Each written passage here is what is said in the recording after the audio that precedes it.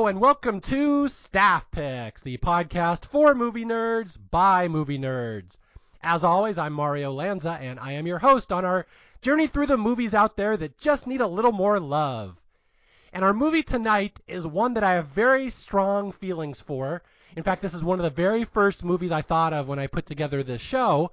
I'm talking about the 1999 movie about reality TV called EdTV, which will forever be known as the movie that's not as good as The Truman Show. And I have such strong opinions about that. I just have been dying to talk about this. And this is exciting for me because I've been looking for a host for like 2 years who actually likes this movie as much as I do.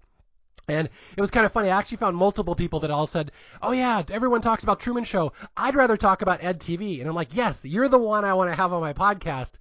Because we'll delve into this in the episode. This movie came out almost at the exact same time as The Truman Show, which is a very similar storyline, similar plot, was nominated for awards, very highly regarded, and this other one, EdTV, was not. And I personally like this one more, and so I'm very excited to finally get a chance to talk about it.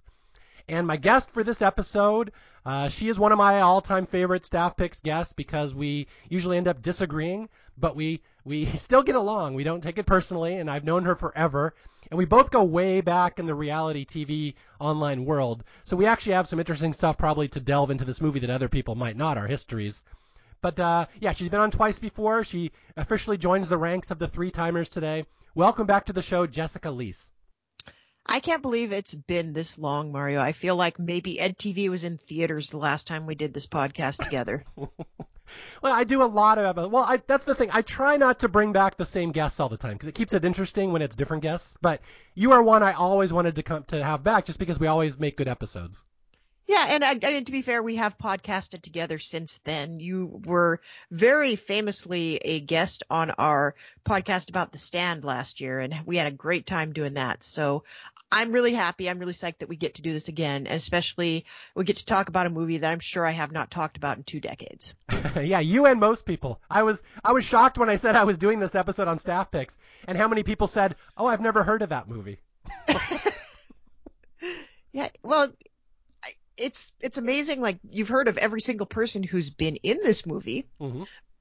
but and you've heard of the movie. Like, it's one of those illusionist prestige situations where everybody saw one movie and not the other one, or Armageddon, Deep Impact. What's the best dichotomy here?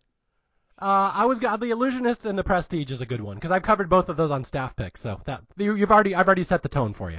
Yeah, A Bug's Life and Ants. Yes.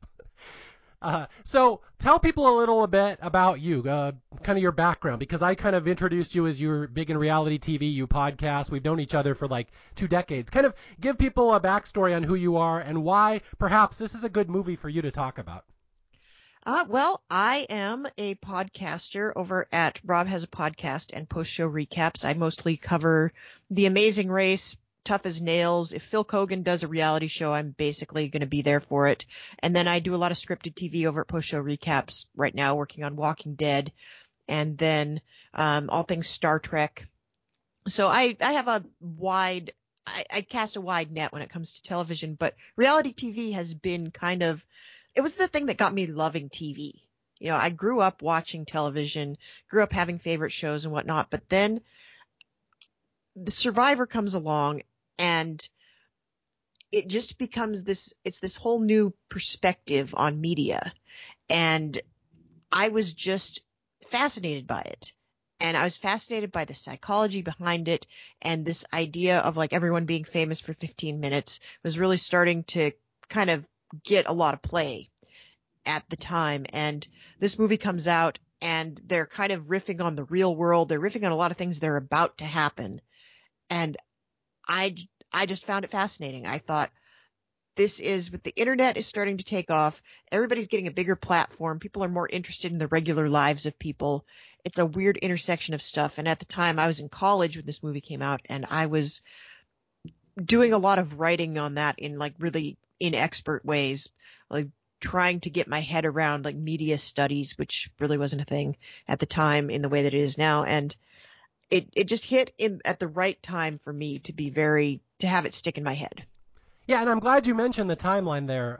To sum up this movie really quickly for people who have never seen it, it's about a new TV experiment where they just film somebody for 24 hours a day, 7 days a week. They never turn off the cameras, and it's just a mundane portrait of some guy's life, and if they can turn it into a TV show, which was very much the topic of media at the time in 1999 when this came out. And I'm glad you mentioned this is very much what was going on in the world at the time, is that a lot of people think Survivor was the first reality TV show, and that's where the whole genre started. But that's not true at all, is it? No, and it's funny, they bring this up in the first 5 minutes of EdTV, which I thought was hilarious. They bring up the Loud family, Mm-hmm. which was is that what they're called?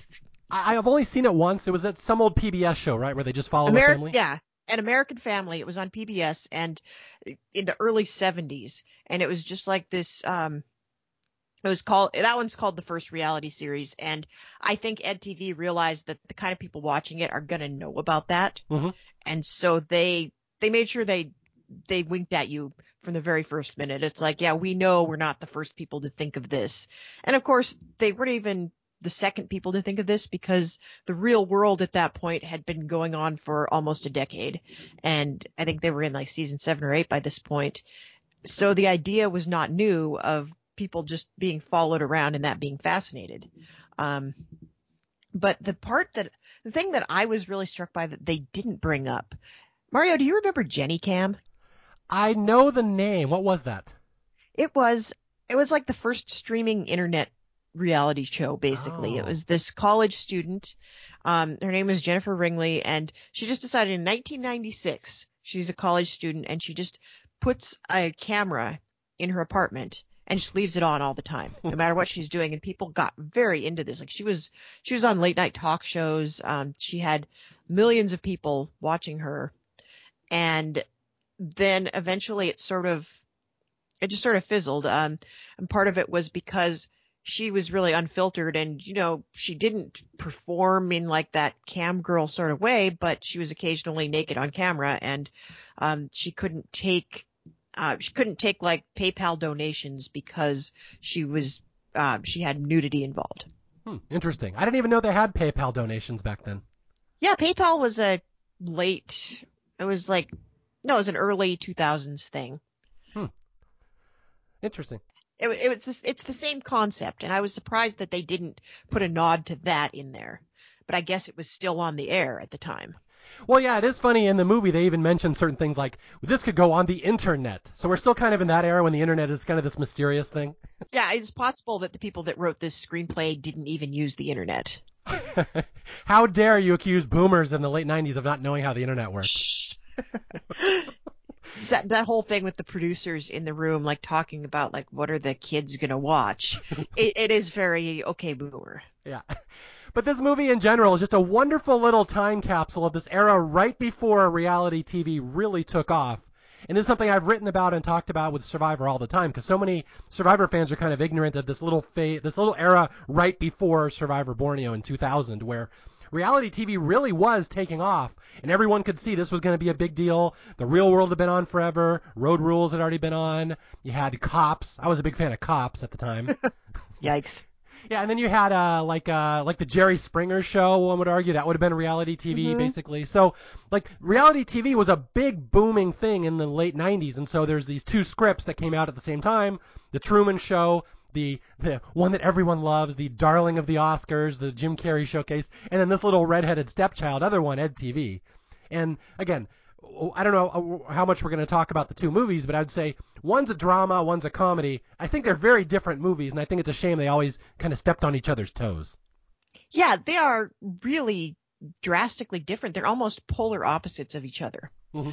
It's at least as far as like how they're talking about like public's perception of fame, and you have two very different circumstances. You have a guy that knowingly signs up for fame and is constantly bombarded by his status as a public figure. And then you have the other one where it's just like, stay in your bubble and you never need to know that anybody knows who you are.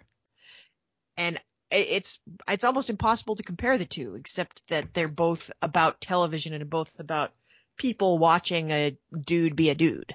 Yeah, I mean, you could look at the general summation of each movie. Somebody's famous just for being famous. And that's a Yeah. very shallow way of looking at each movie. But like you said, Jim Carrey in The Truman Show, he has no idea he's on TV. He's been raised in this hermetically sealed bubble his whole life. So he has no idea he's the star of a TV show. Matthew McConaughey, just the opposite, wants to be famous just for being famous. And so, yeah, it's just, although I have to say I love the naivete in this movie where people say, I cannot believe what's happening to our society where people are becoming famous just for being famous. Like, I guess they could not have predicted what the 2000s were going to look like once we got up to the Paris Hilton and the Kardashian era. Yeah, not to mention like nowadays it's not even about being famous. You can just call yourself an influencer. Mm-hmm. And if enough people look at your internet stuff, people will pay you for that. Yeah. In the 90s, this was horrifying to people. And Yeah. again, you can make the argument they weren't wrong. But maybe that's a whole different podcast. I don't know how much we want to get into that. But this is such a fun little time capsule to watch this movie now, and just to remember that little naive era with the beginning of reality TV in the mid to late 90s. Yeah, and I love, we're just going to have a round table with like Ariana Huffington and Michael Moore and Bill Maher talking about, the beast of fame and, how terrible the media is. That part kind of didn't age great. Well, I was going to say, it must be the oddest experience. Like if I have young listeners, like someone born after 2000, watching this movie for the first time, like what would they think of the culture in this movie? Would they have any way to really relate to that? I can't imagine they would. And it's interesting that you bring that up because there was a podcast just recently about the evolution of the phrase selling out. And they talked about like the movie Reality Bites coming out and being all about like not compromising your artistic vision to get play and get fame and money. And now it's like that's selling out is not even a word that anybody knows. And like the goal is to sell out. Yeah, I saw Bill Simmons on The Ringer talk about that a couple of years ago. It's the exact same topic that back in the day, the whole thing is don't sell out, don't lose your integrity. And at a certain point, the goal became figure out how you can sell this to a brand. So like, Yeah. young people wouldn't really understand that concept. Yeah, it's like it's a huge shift in the value system for sure. Yeah, definitely generational stuff too. Like I don't know Yeah. if people pay attention to staff picks. I don't really have like the huge audience, but like I have no ads on this show. I don't advertise anything. I don't even try to engage like most podcasters do. It's just I consider these just PSAs. Here's a great movie, go watch it, and it'll help your life some. But like I don't really make any effort to monetize any of my projects, and it's kind of odd because I consider that more of a generational thing just because when I grew up. Yeah. Yeah, you're not even trying to do it. Like I think most people doing the entertainment podcast circuit right now are like, how do I monetize this? Mm-hmm. How do I gain followers? And I think Mario, you wouldn't care if you had like 5 people listening or 500 people listening. Yeah, exactly. It's not the exact same logic, but Mystery Science Theater, the writers for that show used to have the mantra, we don't want everybody to get the joke. It's just important that the right people get the joke. Yeah. And so it's the same type of deal. Like, yeah, I have no interest in monetizing this or making money off it. In fact, I'm kind of horrified if somebody suggests that, because then I can't swear and I can't share my true opinions on stuff. Yeah. So yeah, I don't care. If there's 5 people that really love the show, you are making me so happy. Yeah, and I think Mario, there's probably 5 people that have seen this movie. Good. Okay, so let's go into this movie a little bit with that joke. This is a wonderful little time capsule. A couple things in time are happening here when this movie gets made. One, obviously, the 2 dueling screenplays, Truman Show and Ed TV. We'll talk about that more later. Another one interesting that when I watch this movie now, this is the era when they were trying to make Ellen DeGeneres into a movie star. Mm-hmm. Here's a movie that even fewer people saw than saw Ed TV, Mr. Wrong with Bill Pullman. Yeah, I can say that's one of my least favorite movies I have ever seen in the theater. My wife took me to that. It was like, I had a big thing for Bill Pullman at the time, and I'm like, this movie, I can't even watch this because of him. Yeah. Yeah, Ellen, it just didn't happen for her as a movie star. Luckily, she had other things that worked out for her later, but yeah, it's kind of awkward. Now, do you think she's actually good in this movie or not? I think she's Ellen in this movie. Yeah. I don't think she's really acting all that much. Yeah, for people who haven't seen it, she's the network, not executive, but like the program director who puts together Ed TV. And she's a pivotal character in the movie, but she's very much Ellen at all times. Yeah, it's And it's funny, there's so many people in this movie that are just kind of being themselves. Like, I would argue Elizabeth Hurley is doing that. Dennis Hopper is doing that. There's a lot of people that just like showed up and they're like, here's your script, say your lines. Okay. I don't care what my character wants. My character is me. Yeah, it's funny. I was just watching the DVD extras. I'm one of the rare people that owns this on DVD still. Wow. Yeah. And Elizabeth Hurley was talking about that. She was shocked when she made this movie. She's like, why did you get so many big name celebrities in one movie? And that's really just what you said. They're all just playing themselves. Yeah. And it's funny. It almost feels like one of those projects where, um, somebody gets an idea, like Ron Howard is just like, I'm going to have this big party with all of my friends. And also I'm just going to make a movie.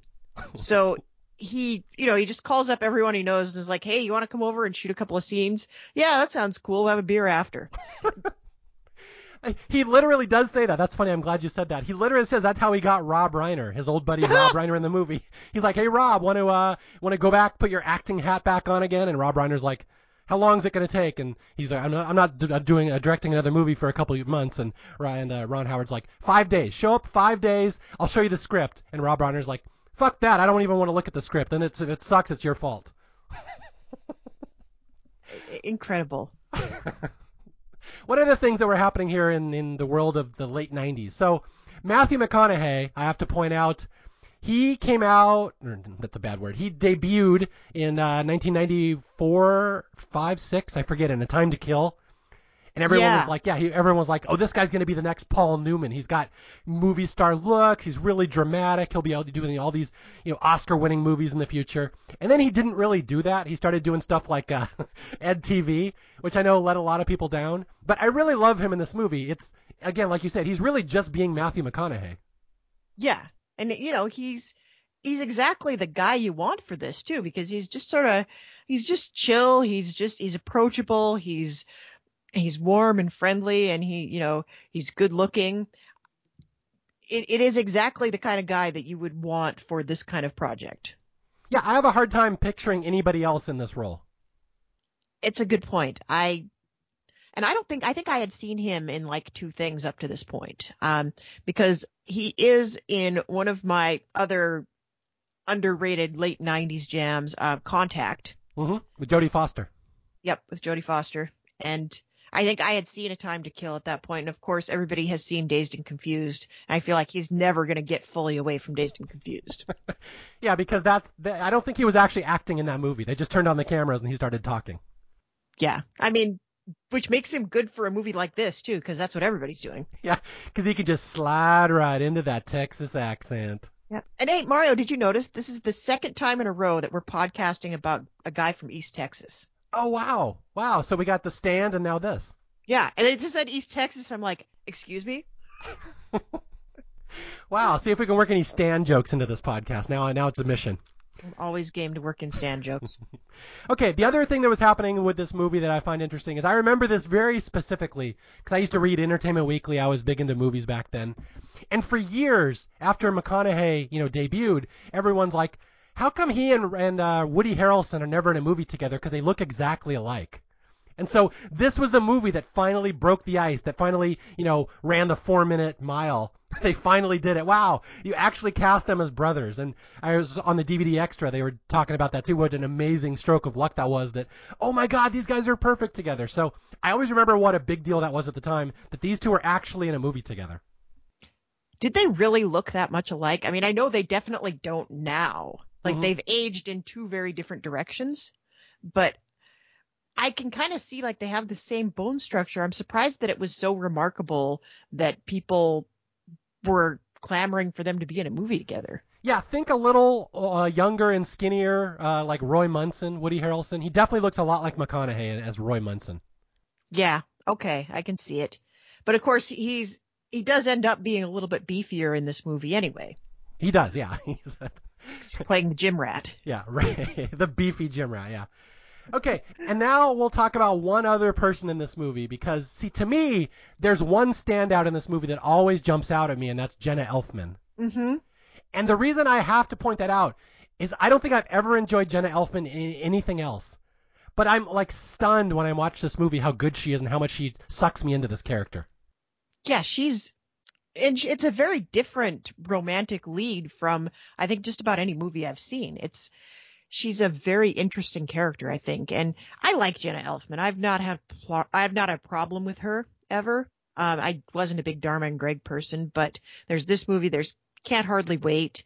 She's tremendous on Fear the Walking Dead, if you want to jump forward a little bit. But yeah, and it's an interesting choice to have her here. Oh, the other movie, and I'm surprised, Mario, have you done Keeping the Faith for staff picks? Because it feels like it's a very staff picksy movie. I have not, and only because I only saw it once in the late 90s, and I don't remember anything about it, so I'd have to watch it again.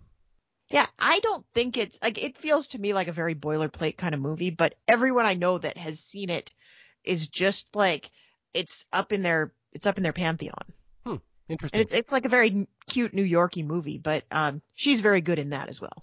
And my wife's all-time favorite actor is Edward Norton, so I've understood now what we're watching next weekend for our movie night. Yep. I mean, you're welcome. Oh, thank you. Yeah, Jenna Elfman at the time, she was in a sitcom, Dharma and Greg, where she was this new agey, I don't know if dippy's the right word, but very free-spirited person, and that was kind of her stereotype at the time, very much like Phoebe on Friends, kind of this whole archetype. And then she's in this movie where she is so not that. And like, this movie, I swear to God, makes me tear up almost every time I watch it because she's so vulnerable and like, I don't even know what the right word is in this movie. She goes through some shit in this movie, and it's hard to watch. Yeah, she's really down to earth, I think. Yeah. And I think you rarely find a romantic lead in a movie like this that is that self-aware and that's not being played for like, we just need the girl, like your role is the girl. I thought it was interesting and made sense for the character that she is in a very blue collar job. Mm-hmm. Like, when is the girl of your dreams working for UPS? And it made sense, like it's a job that she would be good at. And then I think as we talk about the plot of this movie, there's some really interesting and really like almost prophetic stuff that they get into about what she goes through in this movie. I'm really glad you brought this up because I thought this might be a controversial opinion because I have read so many reviews of this movie over the years, thought pieces and stuff. I have never once seen anybody say, Jenna Elfman is really good in that and kind of steals that movie. I thought I was the only person who ever really was a big fan of her. That's why I was kind of hesitant to bring it up there because I thought you were going to say, oh, no, she sucks. But like, no. So you actually agree with me on this one. Jenna Elfman has engendered a lot of goodwill with me in the last couple of years because I've enjoyed her so much on Fear the Walking Dead, and I've kind of had like a Jenna Elfman renaissance. And coming back to this, like, it was kind of like visiting an old friend, really. Like peak Jenna Elfman. This is like what they call on rewatchables. It's her Apex Mountain. Yeah, I don't know if everyone would agree with us. I would put her, this is definitely her Apex Mountain for me. Because I don't really like the Dharma role, the other stuff she plays. Mm-hmm. But yeah, this, like, I was reading some review, the production notes on the DVD, and they're like, oh, we had to find the perfect, funny, lighthearted actress for this role. And I'm like, Sherry is not funny and lighthearted at all. I mean, that does not match what I remember from this movie. Yeah, like everybody else around here is very funny and lighthearted. But she herself is like, she's almost at sea amid all of these people that are like much bigger personalities.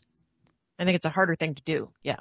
Yeah, that's a great way of putting it. That she almost doesn't belong in this movie. She's making a different movie than everybody else is. But like, and to me, it makes this movie better and more gripping than it really has any right to be because she's grounding it in so much reality and pathos and like you feel bad for her. Like, I just want to give her a hug every time I watch this movie. And that's rare, very rare for me in movies that I really 100% buy this character and I feel horrible for them. Yeah, and it's also, I think some of it, when this movie came out, it was a lot more socially acceptable to hate on whatever actress is in a movie. Like, just find like ways to pick her apart, like, and to call them like degrading names and just like decide that you don't like the woman just because you don't like who she's starring against or who she's, or the role she's playing. You could just decide that you don't like the actress in a movie, and almost the way that the public on the show, on the Ed TV show itself, just decide that they hate her and they want Ed to date somebody else. And it's like, this is the most interesting thing watching back for me, is I don't think I had the self-awareness or the cultural awareness back in the day to really get this, like, the whole public turning on her and how that must have felt for her. And now it happens to every woman who has any kind of platform. Mm-hmm. And now at least we understand that it's not okay to do that. Yeah, and it's doubly important in this movie because the stuff they're turning on Jenna Elfman, and if you haven't seen the movie, she's the girlfriend of Ed, who's star of Ed TV, and the public rejects her. They call her names, they hate her. She's like the laughing stock of the country. And a lot of the stuff they make fun of and they hate is like literally things about Jenna Elfman. Yeah. Like, oh, she's too tall. She's got buck teeth. She's too washed out. Her face looks funny. Like, it's really mean stuff they're saying about the actress.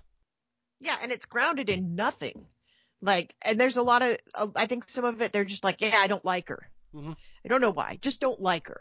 And yeah, there's no basis for it. And some of it, I think I would have liked to see more out of this character, like a little bit more out of like the motivation of the character and what her background is, because you don't get enough of that. I feel like we plow forward into this relationship with them pretty quickly, and there's not a lot of time to establish it. Like, they do a very good job with what they have. Mm-hmm. Like the scene in the beginning where Ray is off trying to make his tape and then just kind of abandons her, and she's sitting with Ed and they're chatting. You can kind of feel the sparks between them, but I think I would have liked to see a little bit more of that. But then the point is, the public doesn't see any of that. They just, like, they meet her and 5 minutes later they all hate her, and for no good reason that they can provide. Yeah, and it's amazing how well they were able to predict how reality TV would play out, because that is indeed how it works. That's exactly what reality TV is. Or the part where Ed is going through his mail and he's like, I'll put the nude photographs over here. Oh, put that one in the psychopath pile. Yeah, that's the reaction to reality TV pretty much across the board. Yeah, and again, this is where we're gonna get into the plot in a second here, but this is where we get into the final comparison between the Truman Show and Ed TV. That the Truman Show had all these artsy aspirations on what reality TV could be, and like that movie, it was aiming for such a high plane of existence, and I don't know if it necessarily hit. And I'll watch the Truman Show. I think it's fun. It's a little flat for me. I don't think it's quite as amazing as it thinks it is. But it's funny because what reality TV turned out to be is way closer to Ed TV, which is why I always say this is the important one if you want to watch a movie about reality TV. Yeah, it definitely is, because you can't put yourself out there and just live in a bubble. What's interesting to me is that the premise of Ed TV, like, they're very clear.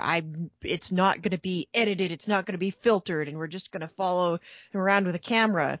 And the funny thing is, this was sort of already happening not in the U.S. yet. It hadn't hit yet, but of course, this is a show that's still going strong around the world. There were the Big Brother live feeds. And back then, of course, not everybody had like computers to watch live feeds. So they had channels in Europe. The summer of 2000, I was in Germany, and they had a whole channel that was just Big Brother live feeds. Wow. People were already into this idea of we're going to watch the unfiltered thing, and like somebody could be clipping their toenails and we'll still watch it. Yeah, you know what the most amazing thing is? Because you're right, there was stuff going on, and you could see the writing on the wall. This was going to happen in America. We should put it into a movie. But I didn't realize until I looked this up on Wikipedia that this movie is based on an older movie from like 1991. Yeah, it's a French movie, and guess what? You can't find that anywhere on the internet. Oh, damn it! I was looking for it. In fact, like 6 months ago when we said we were going to do this, I tried to track it down, and I have not been able to find it yet. All right, we may have to turn to the dark web on this one. Yeah, or France. Same thing.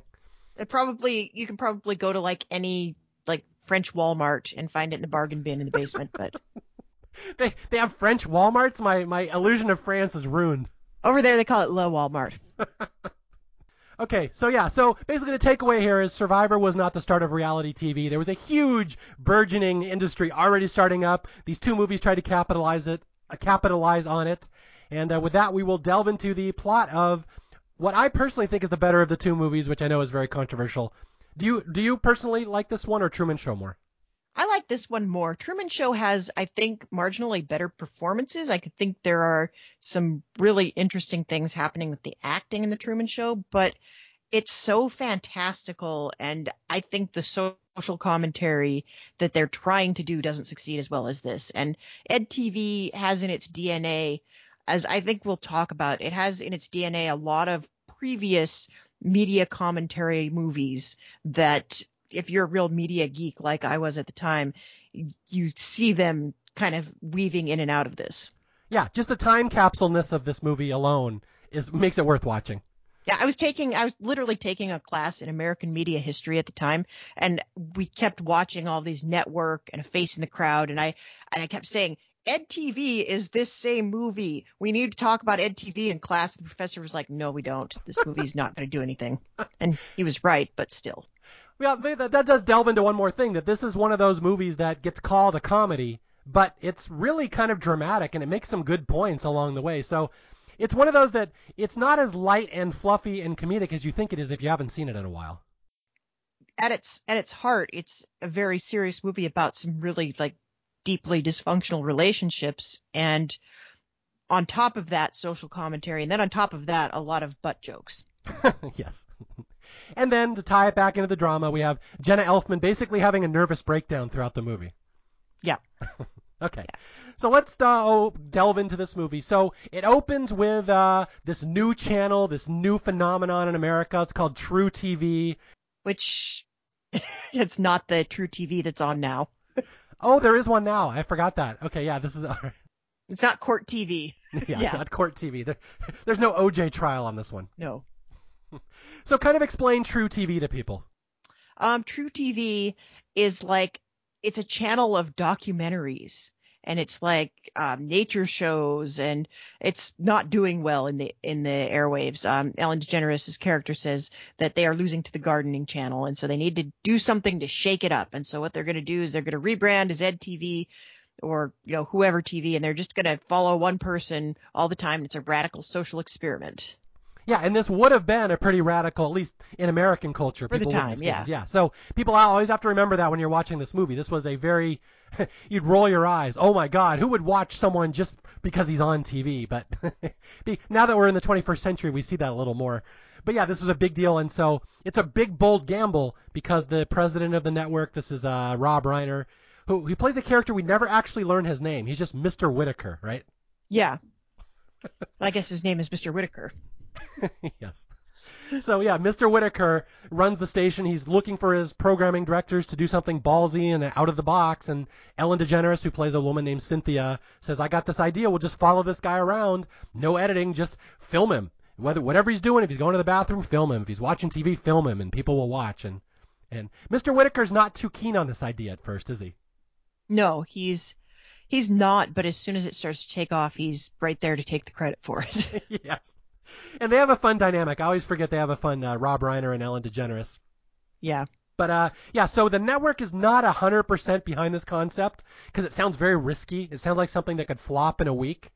But Cynthia, this is Ellen DeGeneres, realizes that, if the show is bad, it might be even better than if it's good. Well, I think this is an underlying thing that people didn't quite get. This is the revolutionary thing, because like you said, we had lots of reality TV up to this point, but it was really only like the talk show circuit where they understood that people want the train wreck. They want somebody to fail spectacularly. They are waiting for people to be, grossly mistreated. And that's when Survivor and Big Brother start to take off, when people realize that. Yeah, it's we could sit here and talk about this for 2 hours, the ethics of reality TV. Yeah. And especially we've done a lot of talking about because I just recently wrapped up a rewatch of The Mole season 2 over on Reality Wrap-Ups, and we talked a lot about that era of reality TV where nobody knew where the line was yet, and so they just abused everybody and got away with it and did these kind of horribly exploitative things, which kind of happens to Ed eventually. Yeah, I agree. But they started, it felt like at least at the start of that Survivor era, they tried with the best of intentions not to humiliate the people too badly. Yeah, but then by 2003, you're really getting into the weeds. Yeah.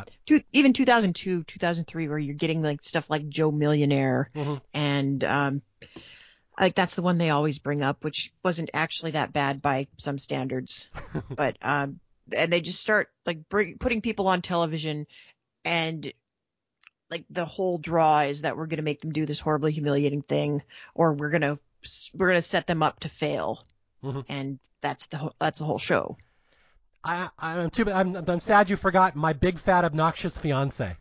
I didn't forget. I was just trying not to bring it up. And there was one called The Littlest Groom, Hmm. and that one sticks out because I had a coworker at the time who we watched every bad reality show, and he came in the morning after that aired, and he said, "This was the first one where I felt like I know where the line is now." Yeah, and again, let's not praise the 90s too much for being, Yeah. ethically concerned, because that is the No. Jerry Springer era, let me remind Right. people. So, yeah, we're dancing around the line of ethics and reality TV, which it always kind of depresses me we don't talk about that anymore. People just assume reality TV just is, it's a thing now. But I always thought it was so interesting because that was part of the discourse at the time. Should we be doing this? Yeah.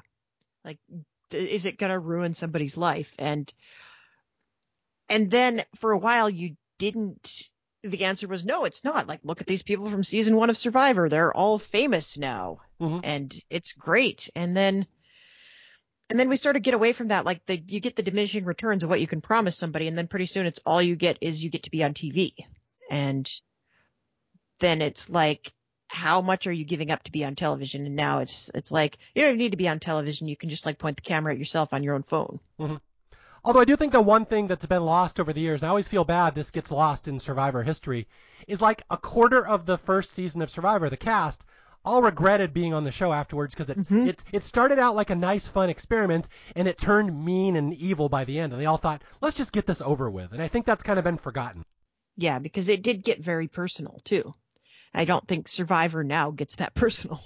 Yeah, but anyway, just the whole history of reality TV kind of summed up right here at the start of Ed TV, where Ellen DeGeneres says, if he's great, if this guy's interesting, great. If he's not interesting, even better. We'll go down in flames. And she's like, you have to remember, people only have to tune in twice a day for 5 minutes, and we're a huge hit. And that's very telling of what the TV industry probably thinks of reality TV. Yeah, I think that's a pretty good summation of it. Okay, and with that, let's go find the guy who's going to be the star of our show. And this is where we meet Ed Picerni, the star of our movie, played by Matthew McConaughey. So, kind of sum up our introduction to him, where we meet him for the first time. Well, he's in a bar. He's hanging out with his friend, played by hey, it's that guy, actor Adam Goldberg. Um, they're talking about life, like they're in their 30s. Everybody else has their life figured out. They don't really know what they want. They don't want to get married and have kids. They just want to like live their life and drink beer and wear a beer around your neck. Like that's the opening thing. Like, do you realize you have a beer around your neck? And then Ed's brother comes in, and his brother's also kind of a slacker, and he comes from this kind of, I think he comes from this sort of uh lower middle class background, and he has a family that's kind of dysfunctional, and he and Ray it's kind of brought them together, like having an absentee father. Like the two of them kind of, they're closer than most brothers. Yeah, yeah. Ray and Ed are very similar. Again, played by two actors who looked very similar at the time. Yeah. But yeah. So our star Ed, he's a video store clerk. He's 31. He does okay with the ladies, nothing serious, but he's really just a slacker, just drifting through life. And Matthew McConaughey, I saw in the DVD extras saying it was a really easy role for me to play because I'm very, very good at just hanging out and having fun. Yeah, I mean, who would have guessed that about Matthew McConaughey? Yeah. So it's just him shooting pool in the bar, and then Ray comes in. That's his brother, a little more rambunctious brother, played by Woody Harrelson. And Ray's got a girlfriend named Sherry, played by I already forgot her name, Jenna Elfman. And I'm going to dedicate this podcast to her. I've already forgotten her name. But she's just this long. Okay, I'll let you describe her. Just how would you describe Sherry to someone who has never seen her before? Um, well, they say she's very tall, and then I immediately Googled how tall is Jenna Elfman. Mm-hmm. And I think it's just because both, I think Woody Harrelson is not that tall, So she seems like she's taller than he is. And, she's very cute. She's funny, but she's also like, she's just a little bit too serious for these guys that just want to hang out. And the kind of the first thing she says, like she tells Ed that, she just keeps getting dumped and she sees the reason why after the fact. And she doesn't really like her family. I think her family situation is similar to the brothers Picerni. And she's quirky and charming, but you kind of wonder what she's doing with Ray. Yeah, quirky and charming, but she's also one of my favorite words. She's kind of a dork. Yeah. She's kind of gangly. Adorkable. Adorkable. I love that word, adorkable. Sherry is the definition of adorkable. She's a little too tall. She looks like she's a little too big for her clothes. Her hair is a little too big and frilly. Like life and love is not really working out for her. She's kind of a sad sack, but you like her. She has a good heart. Yeah. She just it's not working out for her. And Ray, the brother, this is Woody Harrelson, just, treats her like crap, just kind of ignores her in the bar, just doesn't even talk to her, goes and drinks with his buddies. And you can see this relationship isn't going to go anywhere. And poor Sherry is going to fail at love yet again. Yeah. I think one of the most interesting choices that she makes as a character is when she's in her UPS uniform, It looks like she's borrowed the clothes from somebody else. Like they're about 2 sizes too big for her, and she just sort of hides inside of this uniform. Yeah, that's the best way to make your character unattractive and frumpy in a movie. Put her in a UPS uniform. Yeah. Yes. So that's Sherry. So we meet all the 3 major characters. There's gonna be a love triangle later, but we're in a bar in San Francisco. I guess we forgot to mention this movie takes place in San Francisco, which is an odd location for a movie like this, but I think it's kind of cool. It's different.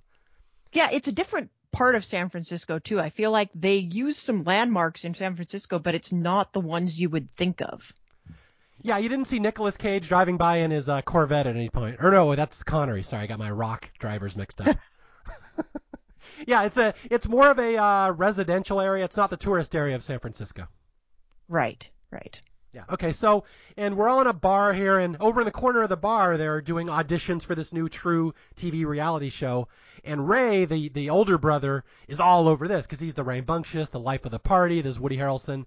He runs over there. He's auditioning, which leaves Ed and Sherry just to kind of sit and talk, and they just talk about life and love over at the bar. And this is the first sense we get that these two are actually closer than Ray ever will be to Sherry. Yeah, and it's almost like you wonder. Obviously, the thing that gets Ed cast on this show is his ability to tell a good story. But you almost wonder if they see this thing kind of percolating and they think, well, maybe there'll be some drama with the brother and the girlfriend. Yeah. And we have the classic reality TV auditioning story here where Ray wants to be on TV. He's over auditioning, plugging his bar or his gym, plugging his gym he wants to open. He's got all these plans, telling his stories, and he's like, hey, let me pull my girlfriend in here and introduce her to her. And Sherry wants no part of this. Sherry shoves her way out of the camera. So he grabs Ed, Matthew McConaughey. Hey, look at my little brother here. And Ed comes over reluctantly because he's not really a star. And he just starts talking in that Texas drawl. And this is the tape that eventually gets him cast, which, if you know anything about Survivor history, some of the most famous Survivor alums in history were cast this way, where their friend dragged them to an audition, and they ended up getting cast instead of their friend. Yep. I have heard this about several people. Or it's the thing where you apply for The Amazing Race, and then you drag your hot friend in to be your partner, and then they don't pick you for The Amazing Race, but they draft your friend for Survivor. Yes. The more you delve into reality TV, you'll see endless stories of that. It doesn't always work out the way people expect. Yeah, but the thing you bring up that I just realized, there's an echo of this scene later on in the movie, and I didn't catch that until just now. Which scene are you talking about, just as a quick answer? Where Ray tries to drag Sherry in front of the camera to say something funny, and she pulls away, and so he puts Ed in front anyway, and then later on, Ed is trying to get Sherry to talk to the camera, and she won't do it. So Ed starts turning into Ray. Yeah, a little bit, yeah. Like he starts kind of buying his own bullshit there. Okay, now I see that. Okay, we'll get into that later. That's good. That's a good observation. Okay, so the producers are watching Ray be a jackass in front of the camera, but they notice the cute brother next to him just kind of being Texas and all laid back and cool. And so they're like, that's the one we want. So the next scene is Ellen DeGeneres and her staff bringing in McConaughey to meet him. We learn about his family or at least what he thinks is his backstory. And we find out that it's not all completely accurate, but, his father left them when he was young and it's him and his brother and sister kind of against the world. And he was raised by his stepfather, played by Martin Landau. We meet him later and he's a delight in this movie. Yeah, he's a lot of fun. He probably gets the most laughs in this movie, Martin Landau. It's like the most sympathetic character for sure. Yeah. So Ed is just kind of bewildered why anyone would want to pick him on TV, and in fact it's his averageness, his blandness is specifically why they're picking him. He's kind of funny, kind of charming. He has a great scene where he does a McConaughey thing where he says, "I can drop the accent anytime I want, or I can just slide right back into it," which is one of the most charming things I think I've ever seen an actor do in a movie. Yeah, like that guy, he's going to be a star at some point. Yeah. So so they pick this guy Ed, they like him, and they present him to the board, and Rob Reiner's like, "This is the guy, this dull guy from Texas who wears a beer around his neck?" And Ellen's like, "Yeah," and he's like, "Okay, your funeral." So it's her whole career is riding on this show now. Yep. And then it turns out from minute one, he's just like talking to the camera about nothing. It turns out she's absolutely right about what it does. Yeah. Okay, so we'll just get the setup into the show that Ed's family hears about it. They're like, "Why would you want to be on TV?" And Ed's like, "Well, they'll pay me. It's a big payment." And they're like, "Do they film you going to the bathroom or like on a date?" Is like everyone's kind of baffled by this new concept of reality TV, which again is so charming watching now. Yeah, it is very charming. But they also don't really give the specifics of it. Like, when would you get to turn it off? Like, would you have to have it on in the bathroom? And they show him in the bathroom, but you can't tell if that's voluntary. And like, what do they do? What do they air when he's sleeping? Is it just him sleeping? Because Truman Show used to like edit together highlight reels while he slept. Oh, okay. Yeah. So this is just like the Jenny cam when he's sleeping. Yeah, it's like the Jenny cam. Okay, yeah, so the family, we meet Sally Kirkland, his mom, Martin Landau, his stepdad named Al. They will become important. We'll just kind of skip over them for now because they become more important later. And then Ray, of course, the brother, is kind of bummed, but he does say, "Well, at least you can help me advertise my new gym. I'll just come on the show. I'll advertise it. Anytime you need help, if you're too boring for TV, call on your old brother Ray. I'll come over. I'll tell a story." So it looks like they have the best of intentions here at the start. Yeah, and especially like Ray points out he's going to open his gym and Ed can invest in the gym and then everybody gets a kickback, and it seems like he's really taking care of the whole family. Yeah. So, okay, Ray is basically the grown-up. Yeah, which is interesting. Like, that's your grown-up? Okay. That's Roy Munson. I would not depend on Roy Munson as my financial breadwinner. No, for sure. That's Haymitch from the Hunger Games. We don't want that either. Yes. Either way, it's not going to work for you. Don't want Woody Boyd either. Yeah, or Woody from or whatever his name is, Billy Hoyle from White Man Can't Jump. So. Yeah, really, I can't think of a single Woody Harrelson character I'm going to trust with my finances.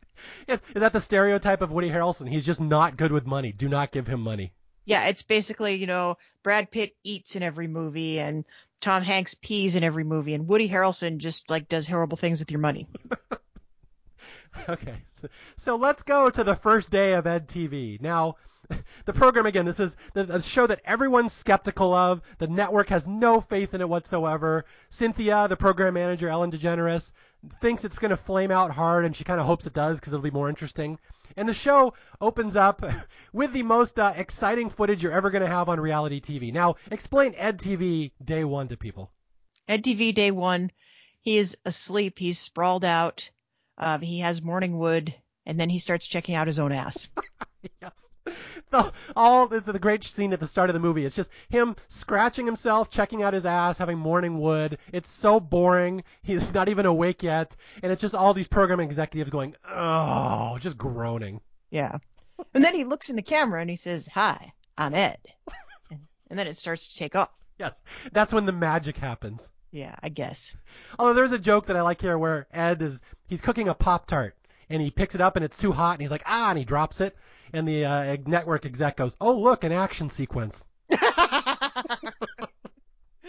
I love Rob Reiner in this. He's really funny. Yeah. This smug, pompous network executive ass. Yeah. Okay, so now Ed heads off to day one, and again, it's just a cotillion of cameras following him around, and it was kind of interesting. I was watching the making of this movie. They actually, I don't know if you realize this, they actually had to film this movie twice. Once with film cameras and once on video. So there's like 4 cameras around him at all times, and he had to learn which ones he could look into and which ones he couldn't. It was like very tough, he said. That seems like a challenge. And I thought it is weird to me that they didn't just outfit his house with cameras a la the Big Brother house. Like he wakes up and there's like 3 guys standing in front of him with giant equipment. And maybe I'm just like, 20 years removed from this, but it seems to me like they do have an automatic camera in his bedroom later on, but anytime when he's awake, he's got like actual guys following him, which I thought was weird. Yeah, well, you think in the Truman Show, that was all hidden cameras. Yeah. And so that's a drama. And I think probably for comedic purposes, they just think it's funny to have a stumbling crew of cameramen around him at all times. That's my interpretation. Yeah, and I mean, that's fair, but it's like logistically, that's kind of a nightmare. Yeah. But then Ed goes to work, and he's just a lowly video store clerk, and this funny scene of all the cameramen walking around him, following down the street, and all these people in San Francisco waving out their windows at him because they want to be on TV. And it's just, again, the old adage, everyone wants to be famous for 15 minutes, so everyone's so excited just to see themselves on the background in Ed TV. One thing I used to do to troll my friends, back like probably the first couple of years I lived in New York, on 6th Avenue, where the Fox News office is now, it used to be CNN. And they had this big glass window, and the anchors would be doing their thing from the desk, and then you could see the street behind you. And they had a guard out there so that you wouldn't just stand there and wave and distract people, but you could see anybody walking back and forth. And so I'd call my best friend in Montana, and I'd just walk back and forth and like have a conversation on my phone, and she'd look at the TV and she could see me walking back and forth in the background. Wow. So you were on Ed TV. Basically, it was Ed TV, but it was the news. So the first day is just nothing interesting whatsoever. Just Ed waking up, going to work. Although there is an exciting sequence where he kicks 2 kids out of the video store for not knowing who Burt Reynolds is. Yeah. And this was a missed opportunity to get like a Burt Reynolds cameo somewhere. Because every other famous person in the world is in this. Yeah, he wasn't doing anything in the late 90s. I'm sure he was available. He was doing cameos, is what he was doing. Yes. Yeah, so Burton Reynolds, that's Ed's hero here. That actually comes in important later. Okay, so day 1 of Ed TV, nothing interesting. It ends with Ed with a nice, long, slow toenail cutting session, which is how you want to end your show. Yeah. And so, although we do get, this is a really interesting scene here of all these people watching the first day of Ed TV, and they all watch it for different reasons. You remember some of the highlights of that? Yeah, there's people that they're basically yelling at each other not to watch it. Mm-hmm. In one instance, and then you've got people that are like wanting to watch it fail. I like the husband and wife. She wants to watch. He's like, "Why are you watching that?" She's like, "Shh, I want to see what happens." And he's like, "Let me spare you the suspense. Nothing's gonna happen. Just trust me on this. Nothing will happen on this show ever." Yeah, that's the one I'm thinking of. Like, people are either completely baffled by it, or they're just sort of like they have it on ambiently because they think something's going to happen, or they're hate watching it, which I think that's true to reality TV. Oh yeah, we predicted that nicely. Yeah. Although we do get not the nice little social commentary here of the mom leaving the baby all alone. She needs a babysitter, so she just turns on Ed TV and the baby can watch that all day. Yeah. Well, that's parenting. It's a parenting choice. Oh yeah. And then we do have the sorority girls, the one at the University of Iowa. Yep. That just watch because they think Ed is cute. Well, that's also a choice. Yeah, see, and that would happen. Yeah, and they get very invested in his love life later on. Did you catch who that lead sorority girl is? I don't know if you noticed her.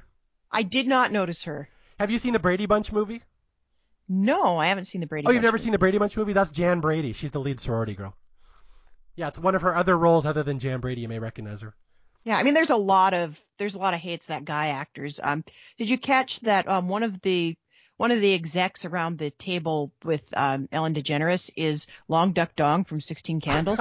I did. There was Long Duck Dong and then Donnie Most from Happy Days, Ron Howard's old buddy. Yep. Yeah. Yeah, long duck dong, you turn into a TV executive. Yeah, well, it's fair. I mean, he had a TV career when he did the game show for Weird Al. That's right, the Wheel of Fish. Yeah. So it's a career trajectory. It makes sense.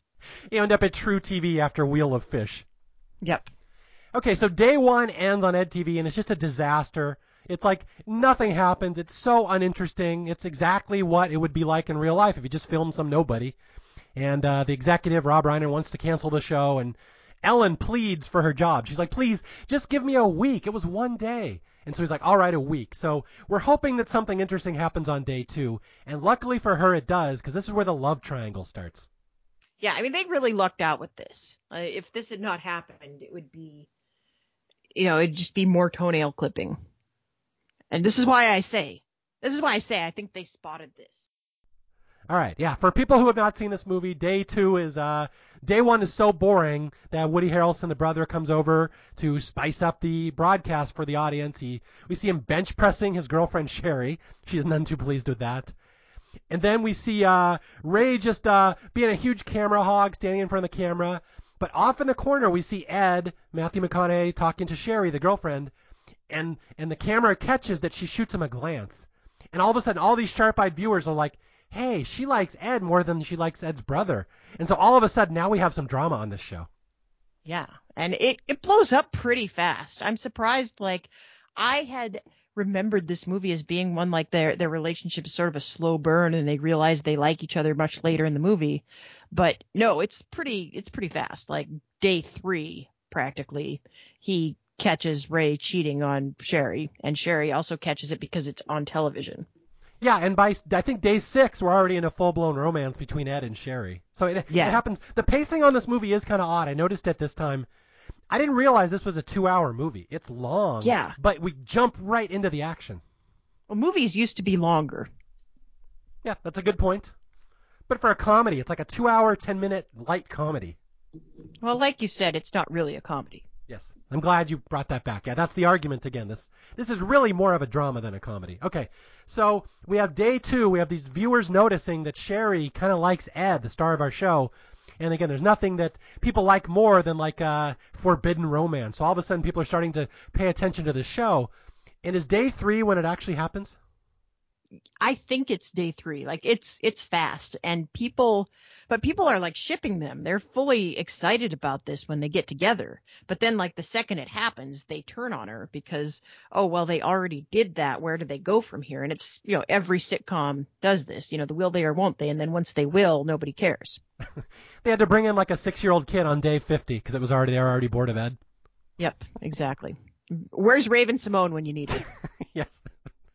So day 3 starts same as before, and this is where we start getting all the talking heads, where we'll go to this TV show called Viewpoint, hosted by Harry Shearer, and we get all the talking heads of the day talking, what does EdTV mean? What does this say about our society?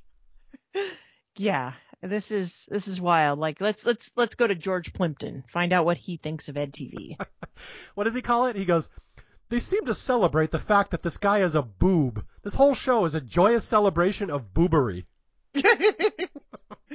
Boobery. Yeah, and they specifically they point out they went and they picked a guy with no talent, with nothing to say, and they're like, why would people watch this? What does this say about our society? And again, we're trying to make an interesting point, and it's kind of lost because so many TV shows were that about 10 years after this. But at the time, this was very much a weird thing to be watching on TV. Yeah, but it was also it's a weird outcropping of that idea of every kid in the 80s raised to think they are special. And this is what you get. That's a good point. That was the lesson from The Incredibles, right? If everybody's special, then nobody's special. Exactly. Yes. Michael Moore himself, famous critic of American culture, calls EdTV a new low point in American culture. Thanks, Michael Moore. Yeah. Although, one thing I noticed is that Harry Shearer hosts a talk show here. If I recall, there's a scene with Harry Shearer hosting a talk show in The Truman Show also. Oh, is there? Yeah, I think he's in both movies commenting on what it means to watch reality TV. Weird. That's a kind of a niche thing. Yeah, so you got Typecast, the guy who comments on reality TV in 1999. I guess so. Okay, so here we go. Here's the big turning point in this movie where Ed TV will go from a mockery to a hit. Is Ed is walking down the street and people are starting to make fun of him now. They're like, "Your show sucks," and they're just heckling him, which very true to reality TV, I would imagine. Yeah, that's also very, very remarkably prescient. Yes. But this is where Ed goes up to visit his brother Ray, and Ray is caught on camera cheating on Sherry. He's got another girl in his apartment. Because of his fame from the show, Ray scored with some lady, and it's all caught on True TV, and everyone gasps. They see Ray is actually caught cheating on camera. What does that mean for Sherry? And this is where it's all going to spiral out of control and become something that nobody really expected. Yeah, but I really feel like Ray brought this on himself. If your brother is famous and there's a camera crew constantly following him 24/7, like maybe give him a heads up that he shouldn't come over when you got a lady over. That's a good point. Although, how dare you accuse Ray of being in the wrong when he cheats on Sherry? I know. It's really I don't know why I'm taking such a strong stance against that. That's why I have you on. I want you to take the controversial stances. Yes, I want to play the devil's advocate here. Yes. Although there's a funny line here where Ray's like, he's cheating. This girl wanted to come sleep with him, and he said yes. And Ed's like, why? You knew I was coming over here. I'm on camera. Why did you tell this girl she could come over here? Why didn't you say no? And Ray's like, stop. Why would I stop? He goes, that's the woman's job. We're the gas and they are the brakes. Ew. I know, it's a perfect Ray line, and you see the shot of the married couple at home. The guy laughs, he's like, and the wife's like, just shoots him a look. I just thought that was a funny moment. Yeah, it's a very funny moment. Okay, and so Ray's like, I just cheated on Sherry. Sherry's probably upset. I treat this woman like crap. I just take her for granted. She's probably crying. She saw me break her heart on TV. Ed, go over and talk to her. Go calm her down. Yeah, that's gonna go well. Yeah, Ray did not think this through all the way. No, he didn't. Unless he wanted this to happen. Maybe secretly on some level he did. And this is where we get the shot of Ed deciding, should I go over to this girl Sherry's house who I have a secret crush on? And we already see that she likes him. And Ed's like, should I go over there tonight when she's down in the dumps and maybe we can chat this out? And you see all the audience screaming, yes, go to Sherry. So it's this big, huge, what would be the right word here? Interactive moment where the audience is totally on board. Yep. For 12 seconds, all of America is united in favor of Sherry. Yeah, and I love this scene, to be honest. I know it's kind of cheesy and it's a romantic comedy, but watching this scene where Ed and Sherry hook up, I swear to God, it's like a Ross and Rachel moment for me where they kissed. I always remember the scene. Yeah, and they do a lot with very little. Again, you get the sense, like the conversation they have, the way they play off one another, you know exactly what they're about, and you do get the sense that they've both had these secret crushes on each other for a long time. Mm-hmm. And it's played very straight. This is not a funny scene. No, not at all. But I just love, I feel like maybe everybody's secret wish is for Matthew McConaughey to kind of give him that little half smile and say, I've always had a thing for you. It's so cute. I love that. Yeah, he's adorable. And we even see here the network executive, Mr. Whitaker, even Rob Reiner, has put down his food and he's watching this. He's watching Ed go over to talk to Sherry because now the show is suddenly compelling because now there's actually some romance and some real life stakes in it. Yeah, now it's really, it's going to start snowballing now. And there's going to be conflict around the fact that they're getting together, and Ray's going to be upset about that. And I think there's an underrated piece of this, which is that they can't actually keep any secrets from each other because they just keep watching each other on TV. And I find that hilarious. Like, Sherry already knows that Ray's cheating on her because she was watching it on TV, and Ray's going to know they got together because he's watching it. Okay, well, you said earlier there were certain things you noticed on this rewatch you might not have noticed when you were younger. I suspect one of them might be in this scene. Well, I'm curious as to what you're talking about, Mario. Okay, so it's a nice romantic moment. He goes over and talks to Sherry, and he's supposed to be consoling her, but they mention their unrequited feelings of love, and they end up making out, and it's a big, huge Ross and Rachel moment. I suspect if you watch this from a modern lens, a little more might be made out of the fact that she's drunk. Yeah, there's that, but I think that's still something that happens. I would say that's probably that is probably problematic in a 2021 lens, but you also still see it on TV, unfortunately. Yeah, and they specifically, the roommate says Sherry's been drinking. She doesn't say she's drunk. She just says she doesn't drink much. She doesn't handle it well, so she's become belligerent. So she's not like blackout drunk, but I do suspect that's one thing people may notice if they watch it now, that Sherry may not be in her full mental capacity. Yeah, but they don't go too far. So it's kind of like, I think he does have some respect for her, where he's like, yeah, maybe we need to wait and talk about this later. Yeah, because it's clear they like each other. They've known this. This is not really a well-kept secret, but she doesn't like the fact that the cameras are there. She's like, America's going to see me making out with this guy's that I'm dating his brother. Like, Sherry is very aware of the cameras, and this is why I think Jenna Elfman is really the heart of this movie. She really sells this unease with people knowing her business. Yeah, and she's a little bit awkward the whole time. Like, when the EdTV cameras are not on her, she is a little bit more in her own skin. And I think that's a really well executed thing that Jenna Elfman is doing here. Yeah, it's just fantastic. I cannot say enough about this. And that's why it always shocks me when I read these reviews and nobody ever mentions Jenna Elfman. Yeah. In fact, Roger Ebert's review, he just said he feels like she's not convincing, which I don't even know where he gets that. Yeah, I don't know either. I think part of it is she does awkward so well, you might just decide that she's awkward. Mm-hmm.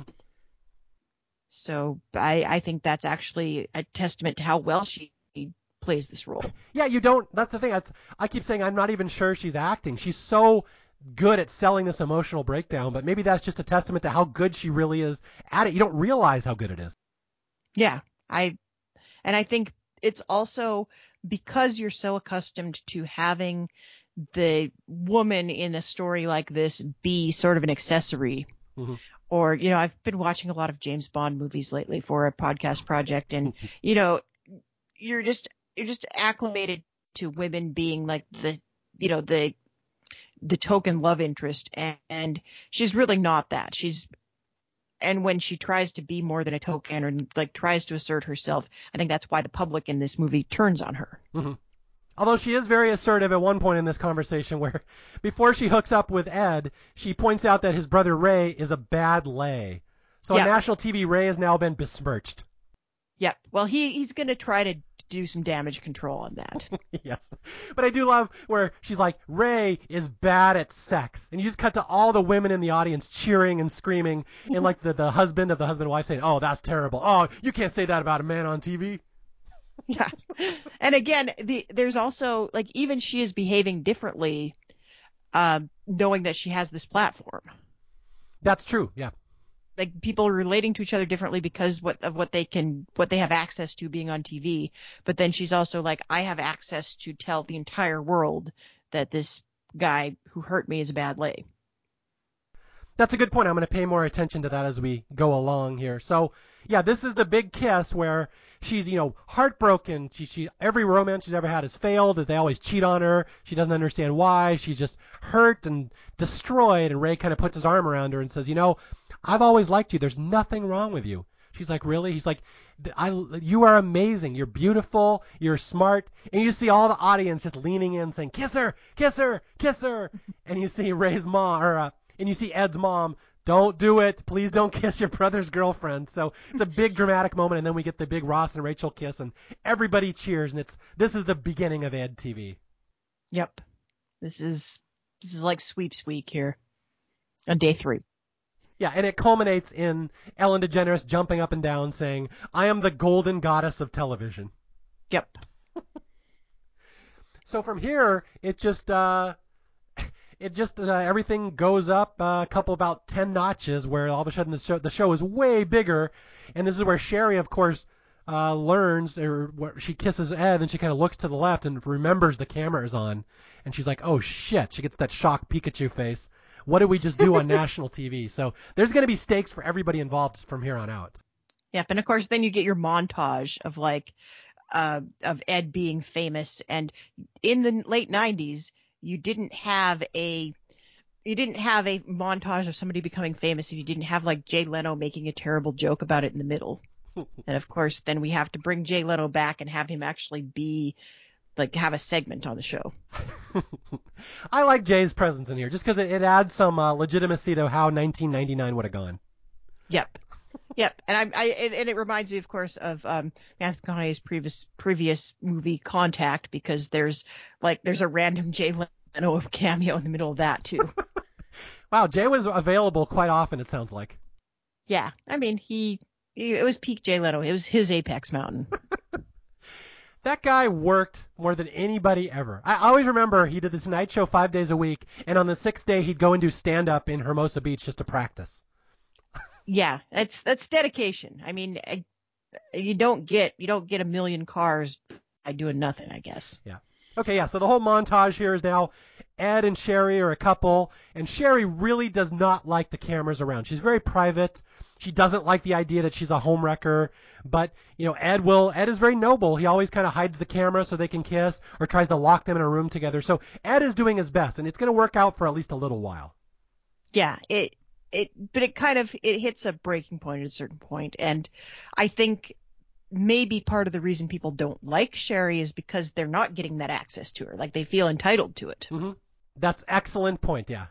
And nobody ever says that outright because they don't really know consciously why it is. They're just like, I don't like her and I don't know why. Now, I'm sure Jessica and I can sit here and tell you tales and stories of all the reality TV people that get yelled at because the public does not find them accessible enough. Yeah, I could tell you about podcasters that have the same thing. Oh, yeah, it's crazy. It's, yeah. We won't tell personal stories, but I know this is very realistic that if the public wants to access you as a celebrity and they're not able to, sometimes they get very mad at you. So I do believe that's why a lot of people do not like Sherry right from the start. Very, very accurate in our predictions of how reality TV plays out. Yep, it's true. So we get a funny scene here where they go home. We go to Ed and Ray's house for the first time. And this is where the parents delve into the ethicalness of should Ed have cheated on Ray or did Ray actually dump Sherry? Yep. And it's very interesting to hear the mother weigh in on all of this. Yeah, the mother may not have a leg to stand on this argument later in the movie. Yeah, maybe it's just a family that likes to cheat. Okay, so although there is the funny line you said earlier that Martin Landau gets the most of the big laughs in the movie, that Martin Landau is in a wheelchair. He's Ed's stepfather, Al, and he's got emphysema, so he breathes with a little oxygen tube.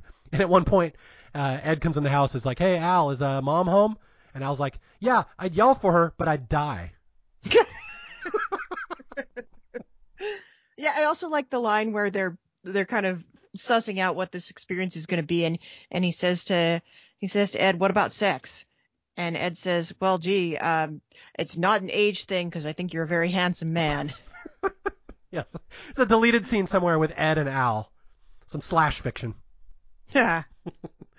So, yeah, Ed is just becoming the biggest thing ever. Now, the show is no longer a flop. Now it's the biggest thing. People are watching it all over the place. I know there's a clip of the president watching it at some point, which I always thought was funny. Yeah, it's always funny to have a president cameo as well. Yeah, and then Sherry, of course, sees how big Ed is getting, and their romance is, just starting. And Sherry kind of says to her roommate, "I'm really going to get hurt bad this time, aren't I?" She kind of knows where this is going, that it's not going to go well for her. It's the Miss Uncomfortable on camera being the girlfriend of a reality star. And I mean, kudos to her for figuring that out pretty quickly. Yeah. Although this is where we got to get more commentary on what it would be like for people to watch Ed TV, where people in the audience, we just get shots of them predicting what's going to happen on the show now because they're like, "Oh, this is scripted." Like, what do they think's going to happen?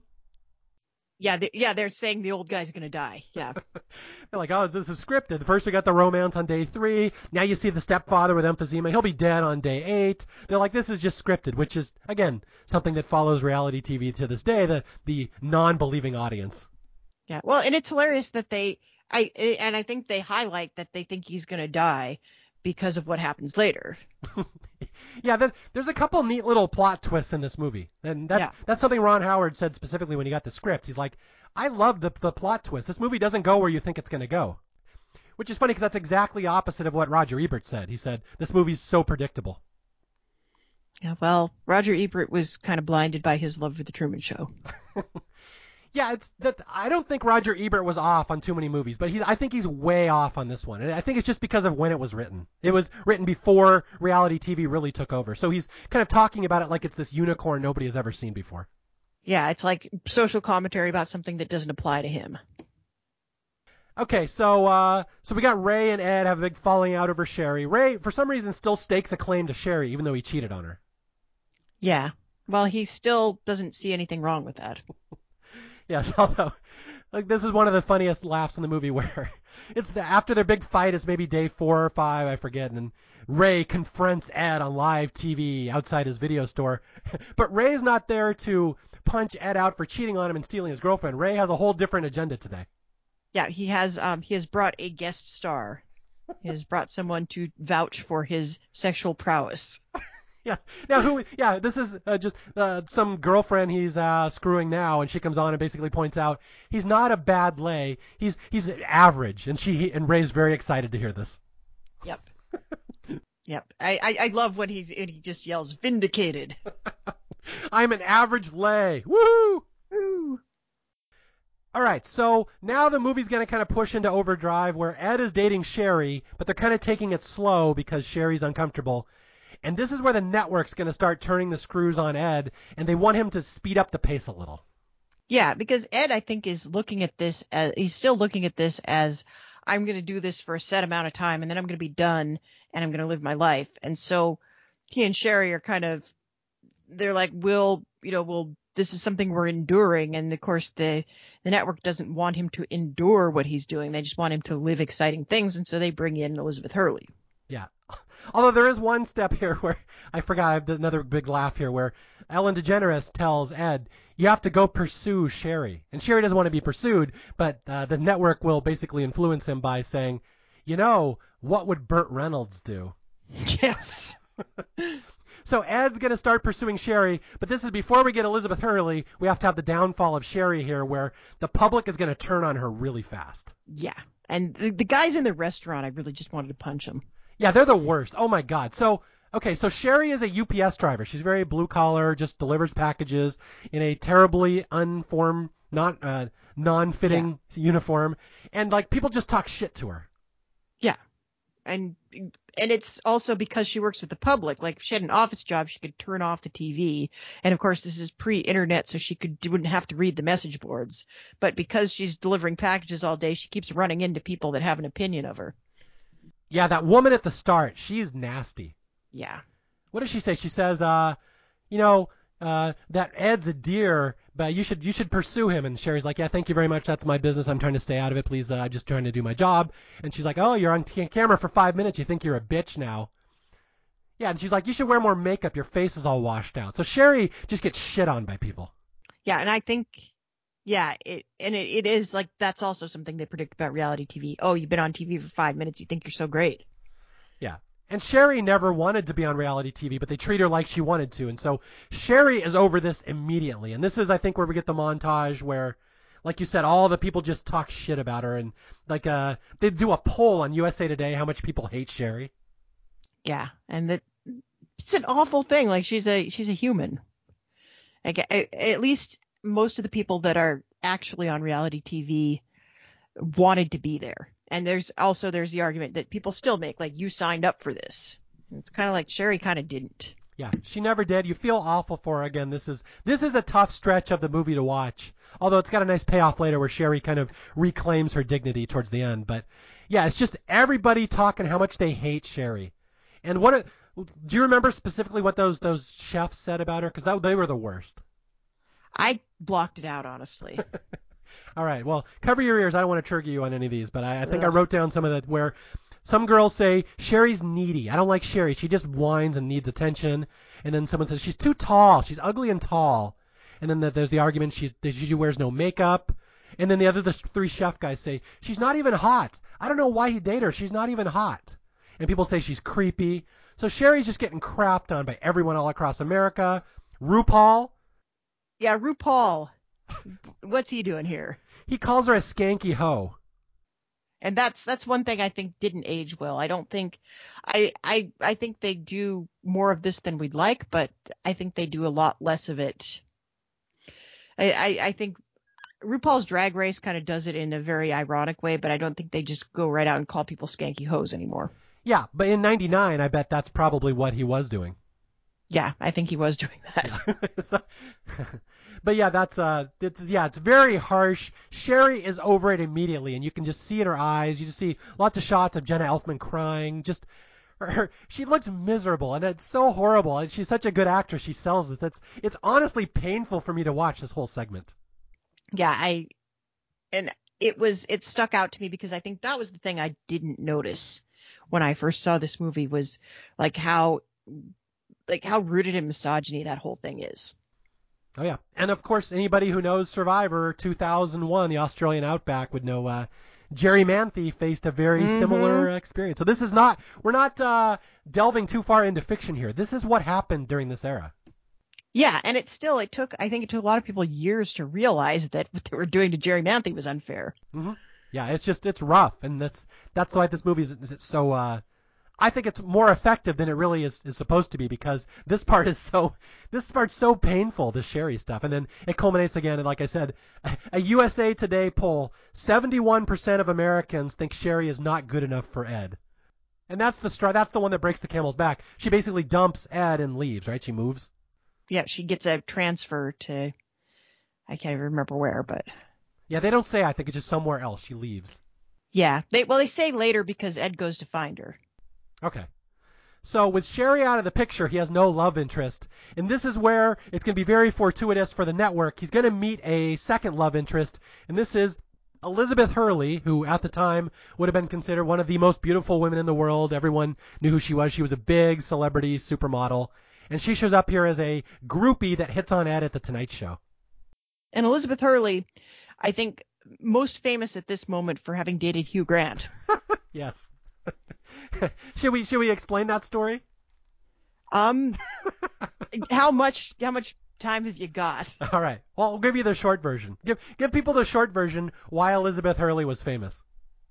Elizabeth Hurley was famous because she, while they were dating, Hugh Grant decided to look for some companionship elsewhere, and it became a whole thing. And he was busted, like, hiring a hooker, and she stayed with him. And didn't she also... I feel like that was around the time that she did Austin Powers. Yeah, that's what I was going to say.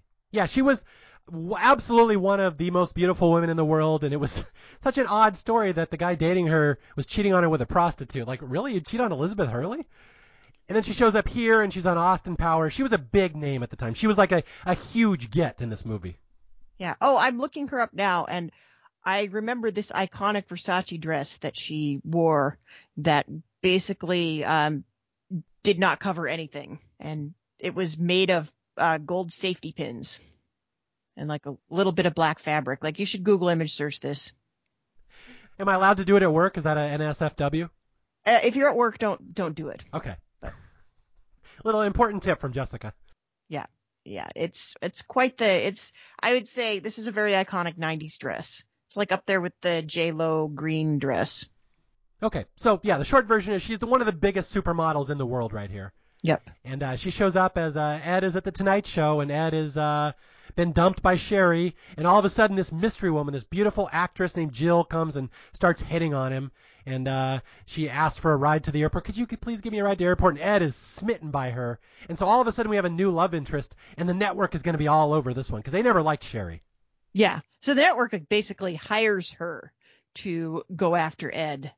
After the point where he gives her the ride to the airport, and they're like, oh, she's cute, and she's an actress. Okay, score. Yeah.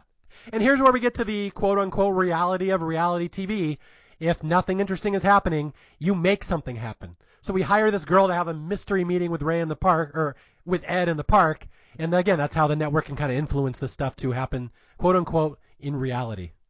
Yep. Yep. Although, we're leaving out one other character here. The dad. Oh, yeah. The dad, Dennis Hopper, shows up. Yeah, so Ed, his father left him. He was told his father left the family when he was young. Ed has never seen his father. And we're going to find out in a couple plot twists here, that is not quite the reality. Yeah. I mean, Ed is always told that his father cheated on his mother and then took off with another woman. And it turns out that that actually Ed's mother was the one having the affair, and she was having the affair with Al. Mm-hmm. And then then Ed's father is he's a real sad sack. He's kind of unemployed. He's living in this total shithole of an apartment and doesn't have a job, doesn't have any skills. And so Ed immediately uses his platform to try to get help for him. And I thought that was, again, it's a lot of like being really aware that you have this audience and trying to use the audience and knowing that nothing in your life is going to happen without the influence of this audience. Yeah, this is a nice little scene. Yeah, it's a really nice scene. And he says, if anybody out here can help him out, anybody's got a job for him, get in touch, we'll make it happen. And I feel like it's something that he catches on to very quickly, like how to use this and I think it would take other people, I think it would take a person out in the world doing this a lot longer to figure out how to leverage that. Yeah, and that's an interesting point you bring up because people always say this movie's like a parody or a takedown of the ethics of reality TV, but like Ed figures out ways to use it for good as well. So, like, it's not necessarily a bad thing if you use it ethically, it's like Ed does here. He's like, my dad needs some help. He's living in this crappy hotel. Could someone hire this guy and give him a little dignity? Give him I'll pay you to give my dad a job. So it's a really nice little moment. I kind of forgot it's in here. Yeah, and it's really sweet that like that's Ed's first impulse, even though he hasn't seen his father since he was 13. Mm-hmm. And I liked how forgiving and how good-hearted Ed is, and I think that speaks to like why you'd want to put him on TV, why he's in this position in the first place. Yeah, and it does tie into the storyline that Ed's mom is perhaps not the greatest person in the world. Yeah, she's a little, she likes to have a good time, I guess. Well, in her defense, again, it's very. You think we're going to find out later that she cheats on Al, but Yep. But her defense is when she explains it, you understand why. So it's like very three-dimensional, this whole storyline. Yep, and I like Al saying, "Well, how could she resist me?" Yeah. Okay, so we got the whole family dynamic kind of crumbling behind. Entire family structure is a lie. He's been lied to by his mom his whole life that he thought his dad had abandoned him. Turns out his dad had been dumped and left for dead, basically. So, Yeah. And that's going to come back later in the movie, but now we have the Jill subplot, which is probably a good 20 minutes here in the middle of the movie where Ed needs a girlfriend, and the network is more than happy to hire him. They hire this Jill lady, the groupie who met him at the airport, and all of a sudden now it's like basically an arranged marriage. They set up this dating situation, and now Jill and Ed become a thing, and the audience loves it because Jill is hot, and Jill plays to the cameras like they want. Yep. And then it's really funny, like when they're in her apartment and they're making out and she just like looks straight into the camera. It's super creepy. Yeah, Jill is playing this game too. This is a huge thing for her. She's going to get famous dating Ed. So yeah, there's a big build-up, and this is the scene probably most people remember. This is when they highlighted in the trailer at the time. The big sex night where Jill and Ed are going to have sex on TV. And it's like this huge build-up. And it's like they say later this has bigger ratings than the Super Bowl. Yeah, and this is just weird. This scene feels like it's in some other movie. This is like I almost want to say it's a Farrelly Brothers scene in the middle of this movie where it's like the weird, dark, gross out thing that other movies would just hang their whole movie on. Like, here's the gross scene where he falls on the cat and kills it.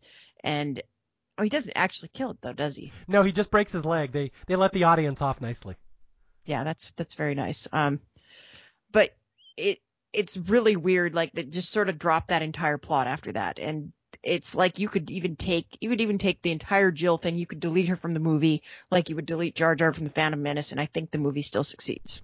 Yeah, and it's interesting you bring that up because I was reading in the interviews about this movie that at the time the director, the actors were kind of upset that the studio billed this as a slapstick comedy. Mm-hmm. That the ads really focused on the Jill storyline. They really loved this sex scene on the table where Ed falls off. And the actors were the producers, the filmmakers were all like, that's not really the movie we made. That we didn't like that was what we were known for. That's exactly what you're talking about. That scene really doesn't fit the rest of this movie. Yeah, and it's also, I think they were just trying to play up, ooh, we got Elizabeth Hurley to be in this movie. Hmm. This was a big deal. She was still very A-list. Yeah, but yeah, again, you do need a big spectacle scene, and I guess this works where Jill and Ed are gonna have sex one night, and it's a big romantic night, and he comes over and she like seduces him, puts a grape in his mouth, pulls it out, and then she eats the grape, and all the audience is Ew. like, ooh, yeah, I know. It's that was a '90s move. We don't do that anymore. There wasn't a pandemic back then. Yes, that was the pre-COVID seduction. Yeah, gross. But it's like a big moment where she and Ed start going at it on the table, but it all doesn't work out, and Ed falls off and lands on her cat. So it's a big slapstick moment that, like Jessica said, doesn't really belong in this movie. It's just a big laugh. But it's like the only big laugh that's like that in this movie. It doesn't fit the tone. Yeah, and they also, I think it's just because they wrote themselves into a corner. They don't know how they're going to get out of this. Like, how are you going to want to go back to Jenna Elfman after you've been having sex with Elizabeth Hurley? You need to have a good reason not to do that. So they just need to have him do something terrible so he can close that door once and for all. Yeah. No, that's a good point, because how do you write? Because again, they've written Jill into the movie that she's obsessed with Yeah. Ed and she loves fame, and so in the movie the sex fails, and so she runs off to Hollywood and gets an agent and basically becomes like the Menendez brothers, where she's famous for some notorious moment. So Yeah. that's how you write Jill out of the movie quickly. Yeah, I guess so. Um, there's that whole like subcategory of fame in the 90s of like uh, people that had like one thing happen to them and then they're everywhere for a while. Oh yeah. Well, Tanya Harding got a movie out of it 20 years later, so it happens. Yeah, eventually her star will come. Yeah, so someday we'll get the Jill movie. Yeah, Jill, the movie. Okay, so Ed is kind of basically he's kind of over his show by now. The thing with Jill didn't work out. Sherry has dumped him. Things aren't really going as excitingly as he thought they would, and this is where he gets the book. One of the big laughs in the movie. His brother Ray writes a book about him, which he wrote that book in like 2 weeks. Yeah, I was gonna say this has not been that long. How do you write a book that fast? Well, we all know Ray's prolific, book writing ability. Yeah, well, I mean, we haven't seen him in a little while. I guess that's what he was doing. He's like Stephen King. He puts out 4 to 5 books a year. Yep. Yeah, so Ray Picerni has written a book called My Brother Pissed on Me by Ray Picerni. I love that. Yeah, I love that too. Yeah. And we got all the talking heads here. Like, what's the future of EdTV? Where's this going to go from now? Because all the big, they've already hit all the big beat moments in the story. And they just, again, the talking heads are talking about, people were once famous for being special. Now they're considered special just for being famous. It's an outrage. Yeah, oh, you don't know what's coming. Yeah. Good luck surviving about 2003 through 9. Yeah, and good luck surviving now. Yeah. Okay, and then although I forget, there's other scene here that I forgot where Ray goes to plug his book on Politically Incorrect with Bill Maher, and Bill Maher just says, "I haven't read your book, I'll be honest, because it sounds stupid." Yeah, So poor Woody Harrelson just cannot win. just can't get a break. Yeah. Okay, and here we're basically at the last third of the movie, the exit strategy, where Cynthia, Ellen DeGeneres, thinks the movie has peaked, and she's trying to figure out how do we get this guy off the air, and the network won't do it, right? Yeah. They're like, we're going to bleed him dry. He's still got something left to give. Yeah. So Ellen is kind of having a little attack of conscience here, where at the start of the movie, it was all about ratings, do anything for ratings, whatever happens is awesome. And now she's like, let's get this guy off the air, let him keep his dignity before it flops, and the network doesn't want to do it. So she realizes she's really not cut out for this business.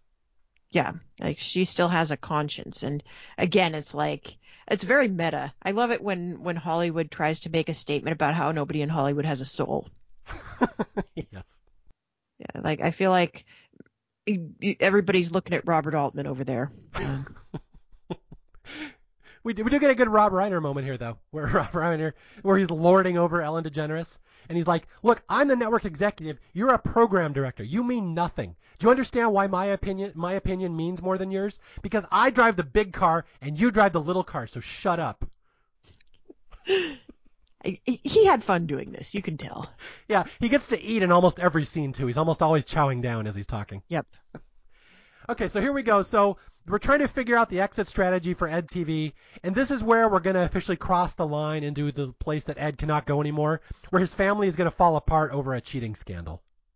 So what happens? What's the cheating scandal?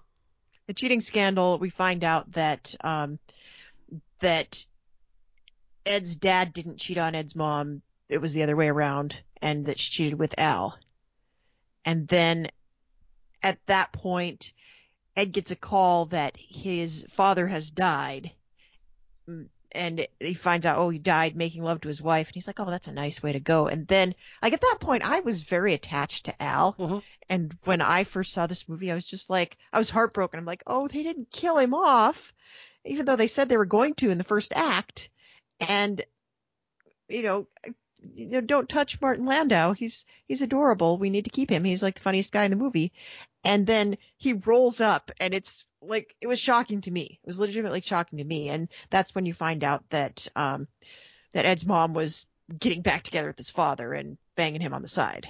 Yeah, and Ron Howard said when he was reading the script that was his favorite plot twist because you don't see that one coming. Yeah, you really don't. I certainly didn't. And then, of course, Ed doesn't go to the funeral proper because he doesn't want the cameras there. Mm-hmm. And it's weird that I feel like nowadays, if you had a show like this, they would have some dignity and they would like let you grieve in peace. And it's like, no, that's antithetical to everything Ed TV is. We're here with you. And so he just doesn't go to the funeral, and he sits outside and has this really sweet conversation with Al. Yeah. Okay. So yeah, from here we've just crossed the line that Ed's dad got back in the picture. The mom screwed the dad, cheated on Al, and then the dad died, and now the mom is seen as a cheating homewrecker on national TV. She's horrified, and Ed is horrified, and Al even leaves the mom. They separate. Yep. Yeah, so the whole family's falling apart. And even at this point, the talking heads are like, I don't want to watch this show anymore. This is just icky. Now we're just seeing a family's dirty laundry being aired. And this is where everyone just says, we got to end the show now. It's too much. Yeah, and it's funny because that's actually what happened with the Loud family in the 70s. They kind of fell apart in real time, too. I didn't know that. I've never actually seen that show.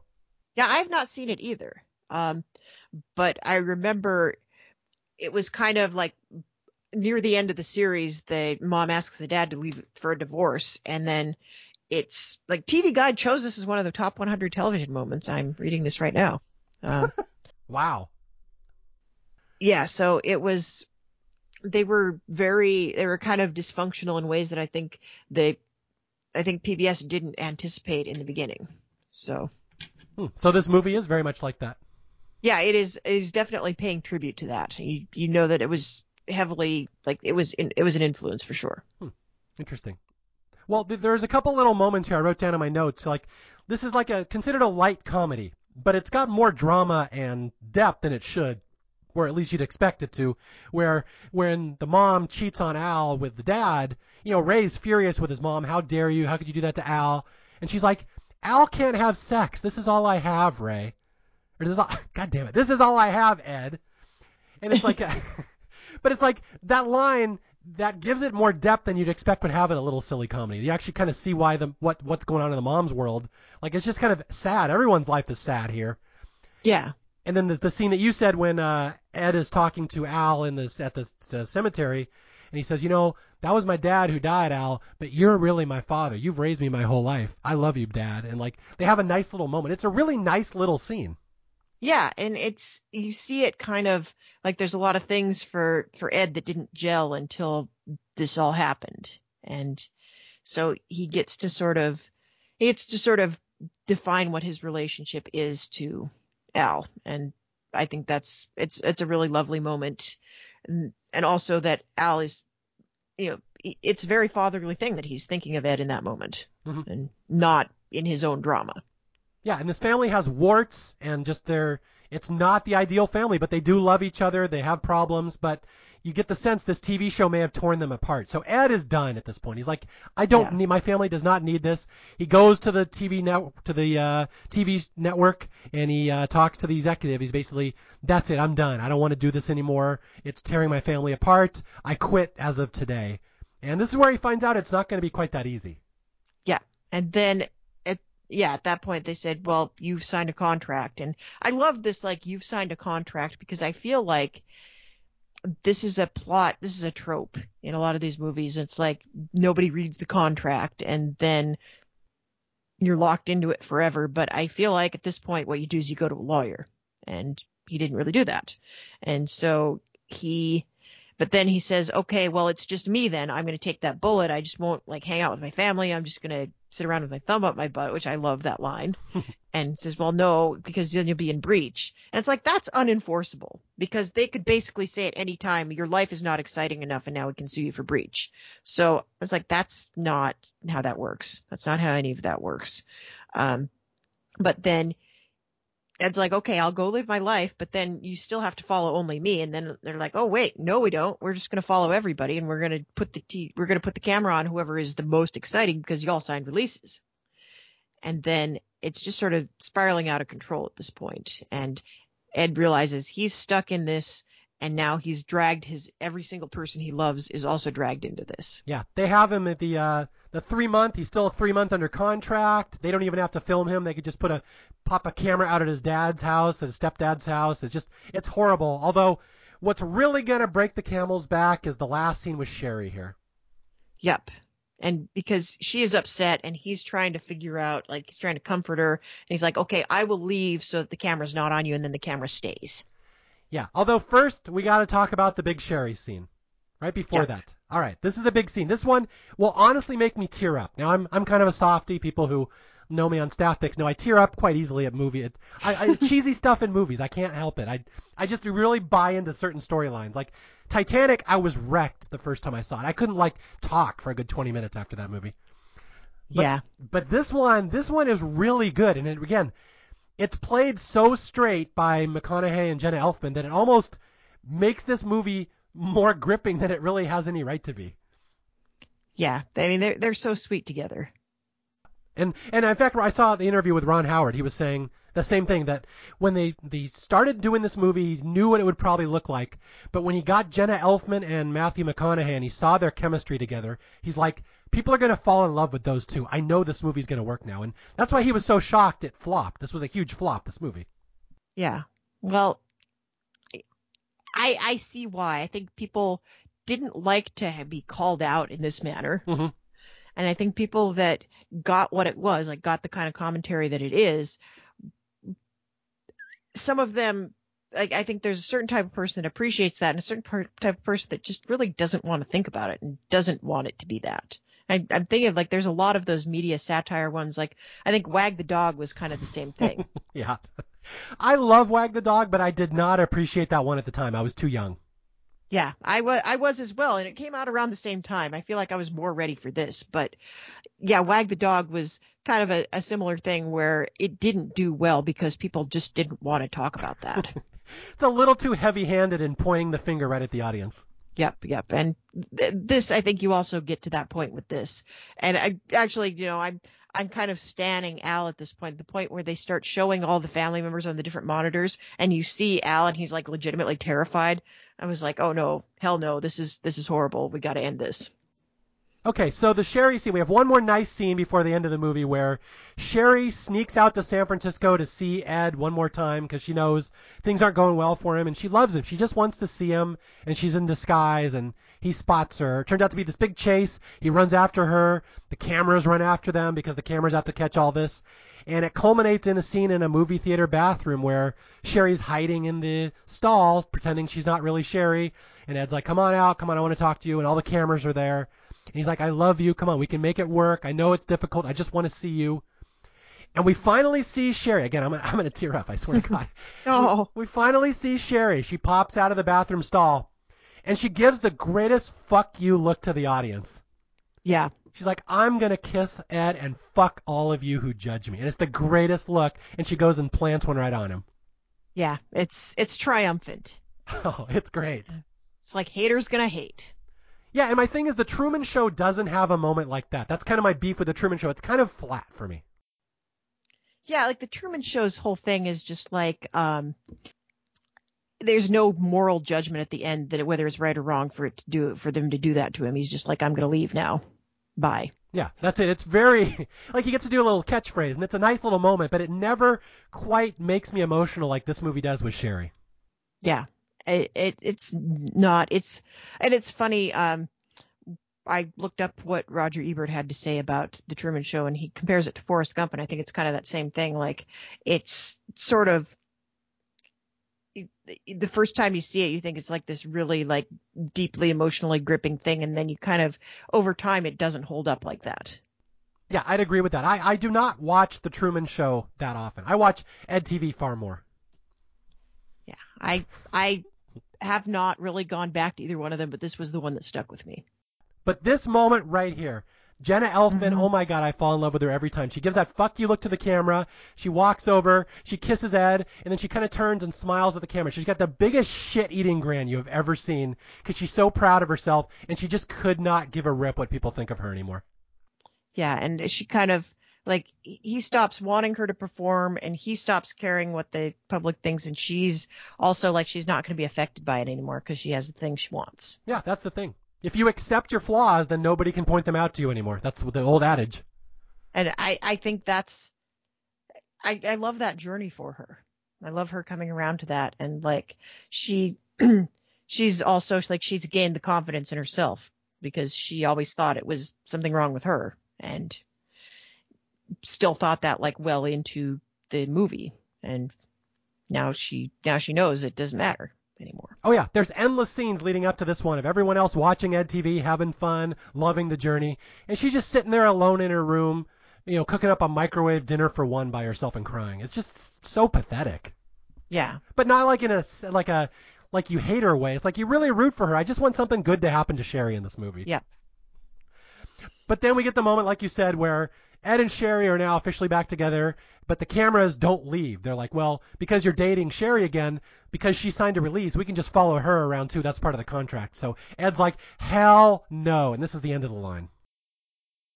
And so he's got to figure out a way out of this. And I think, again, he knows he's got this platform. Like, what's the one thing he's got? Like, the camera won't ever go off him. So let's figure out a way to make that work. Yeah, and a lot of people have criticized this ending. It's really convenient to wrap up the movie with 10 minutes left. Yeah. There's probably an argument for that. Yeah, it does end very quickly. And I don't love that they're like medical shaming. Yeah, I agree. They would not do that the same way now. No, they wouldn't. It would have to be something that's like fully of Whitaker's volition that is the dirt on him. Okay, so let's sum this up. So basically, Ed knows he's trapped. The network can follow his family around, just terrorize them till the end of time. And he's like, no way. He's like, you know what? Okay, this is your argument that anybody could be a TV star. Anybody's interesting. Well, I'm going to turn that right around on the network. I think these people who run this show are the most interesting people ever, and I know there's some dirt on some of the executives that run True TV. So I'm going to pay $10,000 of my own money. Anybody who can give me the nastiest piece of dirt on anybody at True TV, I will announce it live on the air tonight at 9 o'clock. Let's play this game. They're going to play a game of chicken with me. I'll play chicken with them. Let's go. And so this is really the contest now where he's using his platform to shame his employers.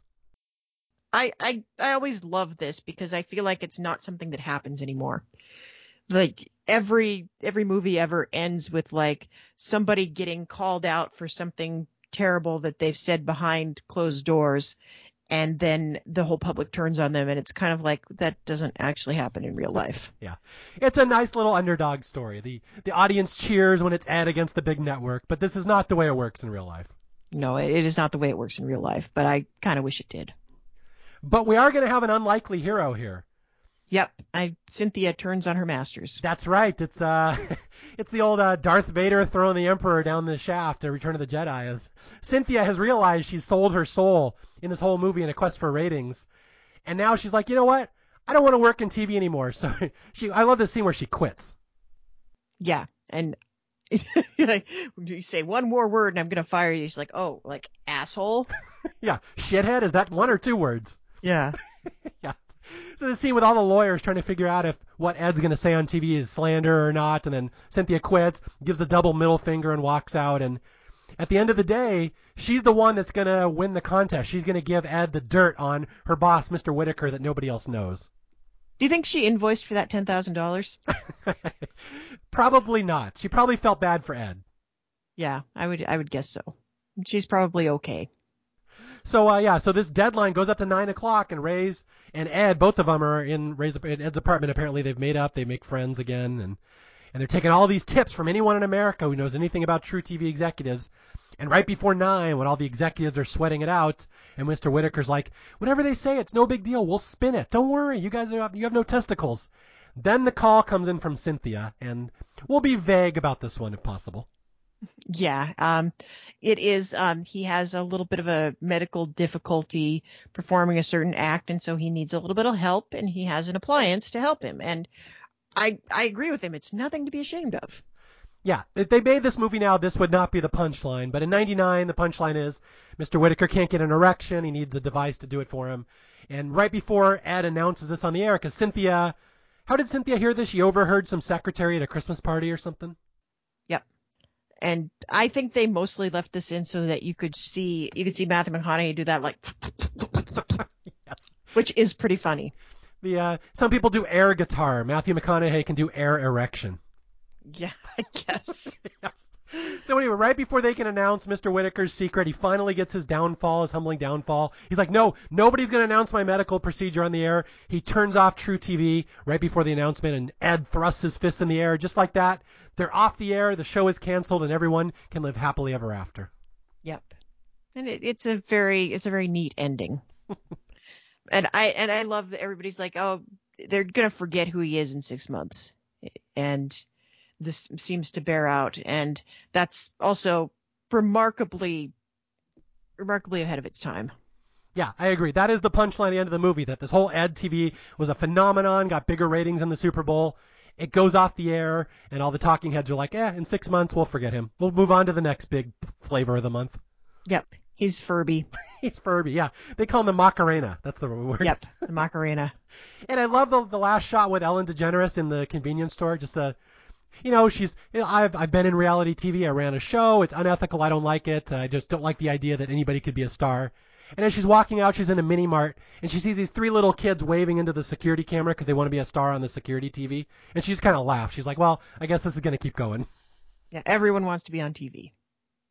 Yeah, and just like that, it's all over. Ed and Sherry kiss, and it's implied they move in together.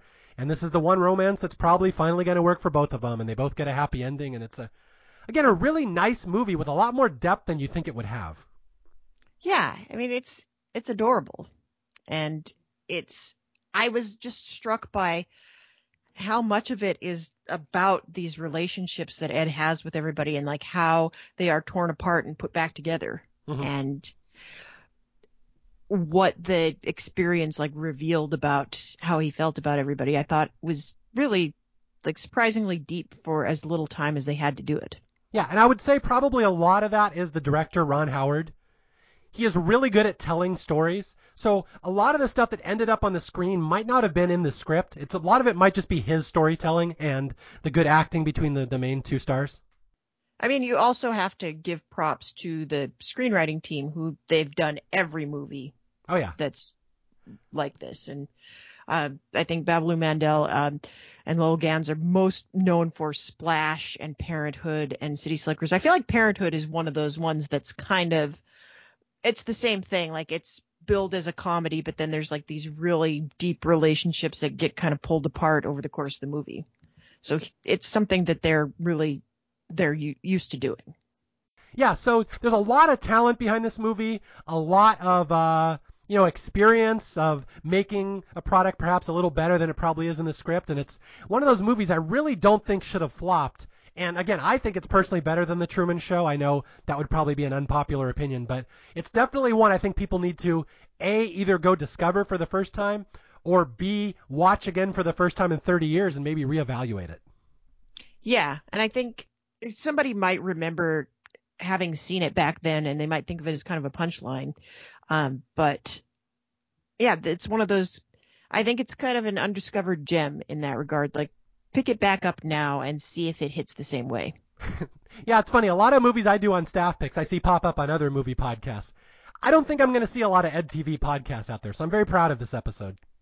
I honestly, Mario, I think all of the movies I've done for Staff Picks would fit that bill. I mean, Hand That Rocks the Cradle, maybe, but I don't see a lot of Oh God podcasts either. Yeah, Sorry. Jessica and I did Oh God, the very gentle George Burns, John Denver comedy, which I'm so proud of that episode, but it's not an episode I ever hear anybody talk about. Like, I don't know. No one ever says, oh, I love that Oh God episode. But, like, that was a great discussion of a great movie. So I feel just as strongly as that one. I pick you for some of these interesting movies that I don't think other people would really volunteer for. Yeah, well, that's what I'm here for, Mario. I'm happy to come back anytime. All right, so we talked about all our notes going into this. We both said we discovered certain things about this movie on this viewing we maybe didn't notice before. Are there any you didn't get a chance to mention during the podcast? No, I think we've gone pretty deep into that. I mean, the main thing was just like how they leveraged that platform and how people immediately backlashed on it and what they thought that Ed and Sherry owed them as people on their television. I thought it's so fascinating to watch through a lens of like 20 years of that. Yeah, this movie kind of hits differently depending on how old you are, when you watch it, what era you're in. It's really, again, it points the finger right back at the audience, which is what it always did, and that probably cost it at the time, but I think that makes it more interesting now. Yeah. Oh, one thing I did want to mention is, like, I see a lot of parallels to A Face in the Crowd, although that goes in a darker direction. Which A Face in the Crowd, for those who haven't seen it, is it stars Andy Griffith, and which is also really weird because at the time, of course, Andy Griffith was Andy Griffith, and this is a 1957 movie directed by Elia Kazan, and it is about a guy that they kind of pull out of nowhere who's this folksy dude, and they fast track him into being famous, and then he sort of, like, the price of fame, it all kind of goes into him and turns him dark, and then he's got a platform that he can use for evil, and at the end of it, they get him off of his show because he says something over the air on a live mic, and then they say, well, he's never going to be this famous again. And it's the same trajectory. It just goes in kind of a darker direction. And it's such a great movie, and also so ahead of its time. And then, of course, the other one, with like a reluctant celebrity who kind of has no F's left to give, I would go with Network, which I'm sure you've seen that one, Mario. Oh, yeah, I just actually saw that recently for the first time. Oh, so great. Yeah, it's really fun. That movie was not what I was expecting it to be. I thought it was a little different, but it's very similar, where people are famous just for being famous and notorious. Yeah, and then it kind of, it snowballs in a weird way and just ruins everybody's lives. I was thinking of, this is a little more obscure, but the movie from the 90s, Hero with Dustin Hoffman. Oh, I love that movie. There's one for staff picks. There we go. I haven't seen that since the 90s. I just remember watching it for the first time back in college. I'm like, that was a really cool movie that I bet nobody talks about. Yeah, I forgot about that until you mentioned it just now. That was very fun. Okay, yeah, it's like someone gets credit for saving someone else's life, but it's all a lie. So I don't know, but I'll watch that. Maybe we'll do that on staff picks for your 4th appearance. Yes. Well, I'll 5 years from now, for sure. I'll fast track you back in 5 years. Amazing. All right, before we sign off, you tell people how they can reach you, where they can find you these days. You can find me on Twitter at HeyBakerHattie, and I'm talking about all things television right now. Of course, we are in the thick of a Survivor season, and we've got Walking Dead, Fear the Walking Dead, and Walking Dead World Beyond happening very soon. I think there's going to be some Star Trek before the end of the year. And all of that stuff I'm going to be podcasting about on Rob's website and post show recaps. So you can find me in those places as well if you want to hear me talk about more things on podcasts. All right, thank you for joining me. And as always, I'm Mario Lanza. This is Staff Picks. If you need to reach me, you can reach me at staffpickspodcast@gmail.com or on Twitter at Mario J. Lanza. And until next time, I'll be out there searching for more movies that deserve more love, and I'll try to find somebody interesting to come on and talk about them. Until then, I'll talk to you guys later. Be nice to your UPS girl. Bye.